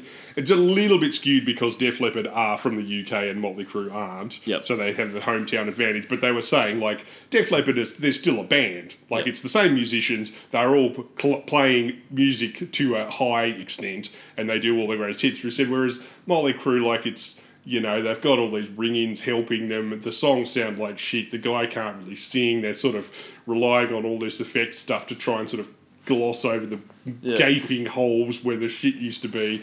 I don't know. If you at that point you're just like, if you're going to say you've seen them, that's one thing. But like, if you're actually hoping to get to hear the songs played, cool. When was it? 86? No, 2023. And I was like, oh wow. Yeah, it seems like a very poor decision in these recessionary times. So I'm glad I got to see Phil Anselmo and the. What are they? The Destroyers. Illegals. The Illegals doing a bunch of what's essentially Pantera covers, presaged by Phil going on stage and doing a vaguely teary sounding complain rant about how people on Twitter were being mean about him just because he hangs out with Nazis and does the Nazi salute sometimes. But still, it was still, I was like, well, at least I got to see Phil sing fucking I'm Broken, before I die. That's true. That's true. And you're probably significantly cheaper than with this reformed Pantera that's like one random dude. Yeah, I don't think Pantera, if they were still around, would be playing the Max Watts on a Thursday night. No, I don't dare say not. $5 beers. Exactly. All right, you got anything else? No, that's it from me, man. I've just got, real quick before we finish, Artist of the Decade for me, Tom. will.i.am for you, I think, in terms of your Artist of the Decade. 100%. Yeah. My Artist He's of the the hardest Decade. ever, Look, I'm going homegrown talent, Tom. Mm-hmm. I'm going into New South Wales. I'm going to where am I going to? Murrumbimby. I believe I am going to Murrumbimby. Is that where Tones and I's from? Iggy Azalea, Oh, yes. Wow. Australia's finest rapper. That's right, our best export. Absolutely, Tom. Look, what a 10-year stretch for Australia's... I'm going to say Australia's best rapper since Raid. So she's really gone places. She, for those that don't know the Iggy Azalea story, she's from Murrumbimby. She moved to the US of A when she was 16. Yes. I believe she said to her mum she was going for a week's holiday and just never came back because no parent would let your fucking child at the age of 16 move to America to pursue a rap career. And I use rap in inverted commas because... asks a few questions, yeah, doesn't it? It does. Absolutely. So, look, took her a few years to get into the swing of things, but she had her biggest hit with Fancy, which you may recall. Her first and biggest her hit, first and featuring biggest hit. Charlie XCX. Yep, Charlie XCX showed up on that one. And then she featured on our old pal Small Japanese Barbecue Grill's debut single, Problems. You may recall that. She did that. So she did at a that song point... with J-Lo too. So. Yeah. But originally off the bat, so her first single... Fancy. Fancy, number one Billboard Hot Huge 100. hit. Yep.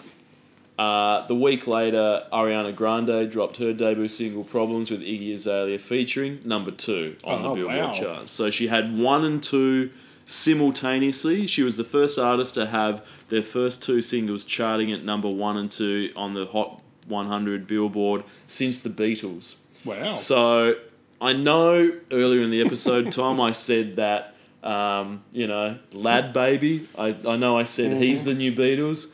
I'm going to have to knock that down and say Iggy Azalea is the new Beatles. Clearly she is. She broke that Billboard record. First 2 songs, 1 and 2 on the charts, which is fantastic. So she had a good start. She had a good start to her career. Promising. I think the problem with that was that she'd reached the summit of Everest and there's nowhere else to go. You're at the really height. The only way you can do is come down. That's right. And it's fair to say that she did. Her second album was scrapped completely due to, I dare say, it being complete dog shit. And then she had a bit of a dispute with the record label and that didn't happen. But fast forward a few years and she was finally able to get the second album out. And what's really great about Iggy Azalea is that she did have those big hits at the start and then she was able to finish the decade with the holy trinity of Mo Bounce in 2017.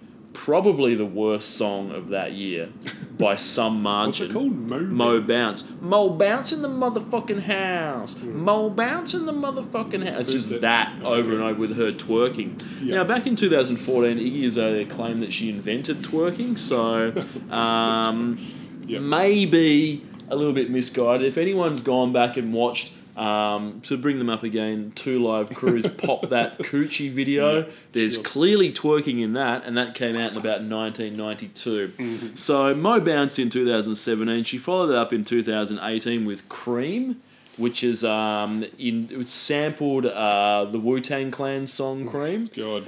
Cash rules everything around me. And then she took that and butchered it to the point of it being just fucking woeful. Yeah. And then in 2019, she followed it up with Sally Walker, which is like an American kids nursery rhyme type thing. Oh, okay. So she just used a nursery rhyme and turned that into another absolute piece of shit. Doesn't that always work well? It's a pretty remarkable feat, I think, to have the worst song of the year, or arguably, at least in the conversation of worst song of the year 3 years in a row, which is absolutely amazing. It's weird. For a bit there, it looked like she was going to be another Nicki Minaj or at least another Kim Kardashian, in that she had a big butt and was going out with a basketball player and had a loose connection to, cultural appropriation, Not that I would, make any suggestions in that area, but it's sort of... I mean, she's still doing stuff, I think. Probably those first 2 hits, she probably generated enough to, Absolutely. After following the last decade with 3 absolute shitters, she kept the game going in the next decade with her 2021 single "I Am the Strip Club," Tom. I Am the Strip Club. Okay. So she's trying to sort of, cash in a little bit of that Cardi B. Yeah. Except Cardi B actually was a stripper, I think. So she's trying to do that, which is ridiculous. And what's great about that song, it's terrible, but that's taken as read at this point. What sets this track apart is the fact that she's using a shade of foundation, Tom, that resulted in people levelling the accusation that she was in blackface.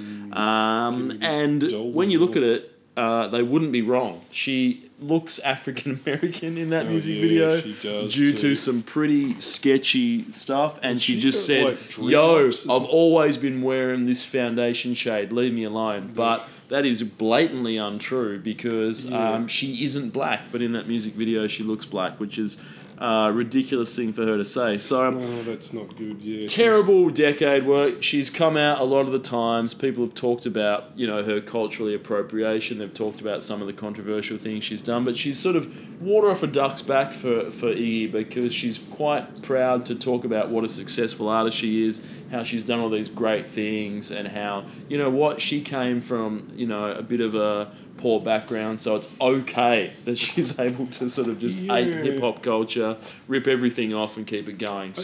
I saw her in it I saw her in a YouTube thing once with her doing a sort of a longer interview with a comedian, so that sort of pressure was off. So she wasn't doing like hip hop isms or anything. They were just fucking around and fucking, I don't know, unboxing Matchbox cars or whatever people do in comedy videos these days. But she seemed quite sort of down to earth and approachable. But maybe that might just be her inherent Australianness. When you put them next to an American, they always seem kind of down to earth. Like all Australian actors on talk shows always just seem kind of friendly and approachable by comparison to sort of... Plus, also, a lot of the things I read in interviews, maybe that's just hip-hop bravado. Maybe you need to do that. You need to talk about how great you are and how much money you're making, how awesome you are. And then once you strip that back... Yeah. And also, the interesting thing about her is that she raps in that... I'm from Atlanta. No. But then when she talks, she still has that typical Australian accent. That's the thing. So maybe when you hear her talk, it's a little bit more... calms the whole thing down, and you sort of go, I've got a bit more of a understanding of what she's saying. It does also... She's a bit more relatable, whereas when she's rapping, it's like she uses just the fakest When people accent talk going. normally, then it makes them sound relatable, but then it also highlights, what they're doing in their music, which in this case, as you say, is what I believe they now call a blaccent. What we've talked about, the difference before between doing an accent and doing a voice, which is just impersonating Cardi B, is not doing an American accent, Yeah, when I first heard her talk, I'm like, who's that? And I was like, oh shit, she still has that. Because when she certainly raps, you wouldn't know it. The irony is that Australian hip-hop, like Hermitude, who you mentioned a while back, they sort of, about 15 to 20 years ago, they kind of stopped doing American accents. Most Australian hip-hop now is mostly in Australian accents because because hip-hop is obsessed with authenticity, I think gradually they realise that you can't pretend to be authentic if you're doing a fake American accent. Of course. If you're trying to actually keep it real, you've got to use your own voice, even though Australian accents sound fucking terrible in hip-hop, but... what are you going to do? Yeah, look, that's you've got to play to your strengths. It is the problem, isn't it? Because she uses this fake as shit accent, but you're right, to just rap in an Australian accent is probably worse. So I guess she's made the right decision in hindsight. But look, so she's my artist of the decade. I just want to wrap it all up by saying she had the last laugh. She was able to sell her music catalogue in 2022 for, although they didn't reveal the exact amount, it was for an 8-figure sum. Wow. So she's made 10 mil at least. That's $5 million per hit. So exactly right. It's not bad. As I was going to say, that is insane, as you rightfully said, Tom, because she's made at least $10 million, possibly more of her back catalogue, which involves, Fancy, and there's 7 songwriters on that track. So her share is 1/7 of that song. And then the other one with, Ariana Grande, where she probably is a co-writer. So, So someone's paid $10 million for part of 2 songs. Record executives still making the same quality soothsaying predictions that they were making back in the 80s. Signing people to 10 album deals the minute that they stopped being popular. Yeah, definitely. The next time, maybe next week I'll be chowing down on a zinger and turn on the TV and there'll be a KFC ad of just going, I'm so fancy. I'm like, fuck, I was wrong. They were right, but I find it very difficult to assume that someone's going to recoup their $10 million That's what I mean. investment in an Iggy Azalea I'm sure you'd catalogue. Get a royalty check from I'm So Fancy every year for the next 50 years, and it'll show up in unimaginative news reports and cartoons and movies for kids and stuff, but it's not $10 million worth of that. No way. I mean, I guess if someone's like, if we own this for 1 billion years, maybe we can get the money back. But I mean, it's hardly the biggest. It's not like it's Billie Jean or some shit where where you're going to earn a living wage off it every year for the rest of your life. So anyway, congratulations to Iggy for being Australian. Yep, kicking it off with a hit. Really riding that into the ground with some of the worst music of the decade, and then wrapping it all up by being able to sell your complete catalogue for a significant sum of money, despite the fact that it seems that it's a poor business decision in anyone's model.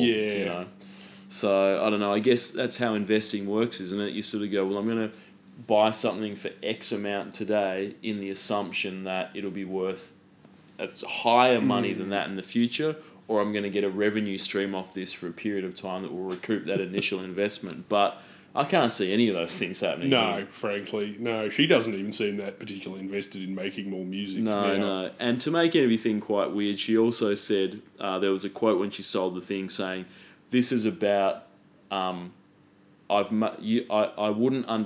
don't think any of you would understand how things like masters work," or something like that. Basically saying, you don't understand business decisions like selling masters. So talking down as well at an audience is like they wouldn't understand the complex ideas of owning the rights to something and then selling those rights. So anyway, look, she is the strip club. Who am I to argue, Tom? Yeah, true. Oh, I reckon she'll be fine. She's fucking 32 years old and hot and got a kid and yeah. She'll be okay. She'll be turning around on the chairs on the fucking Voice in 10 years' time.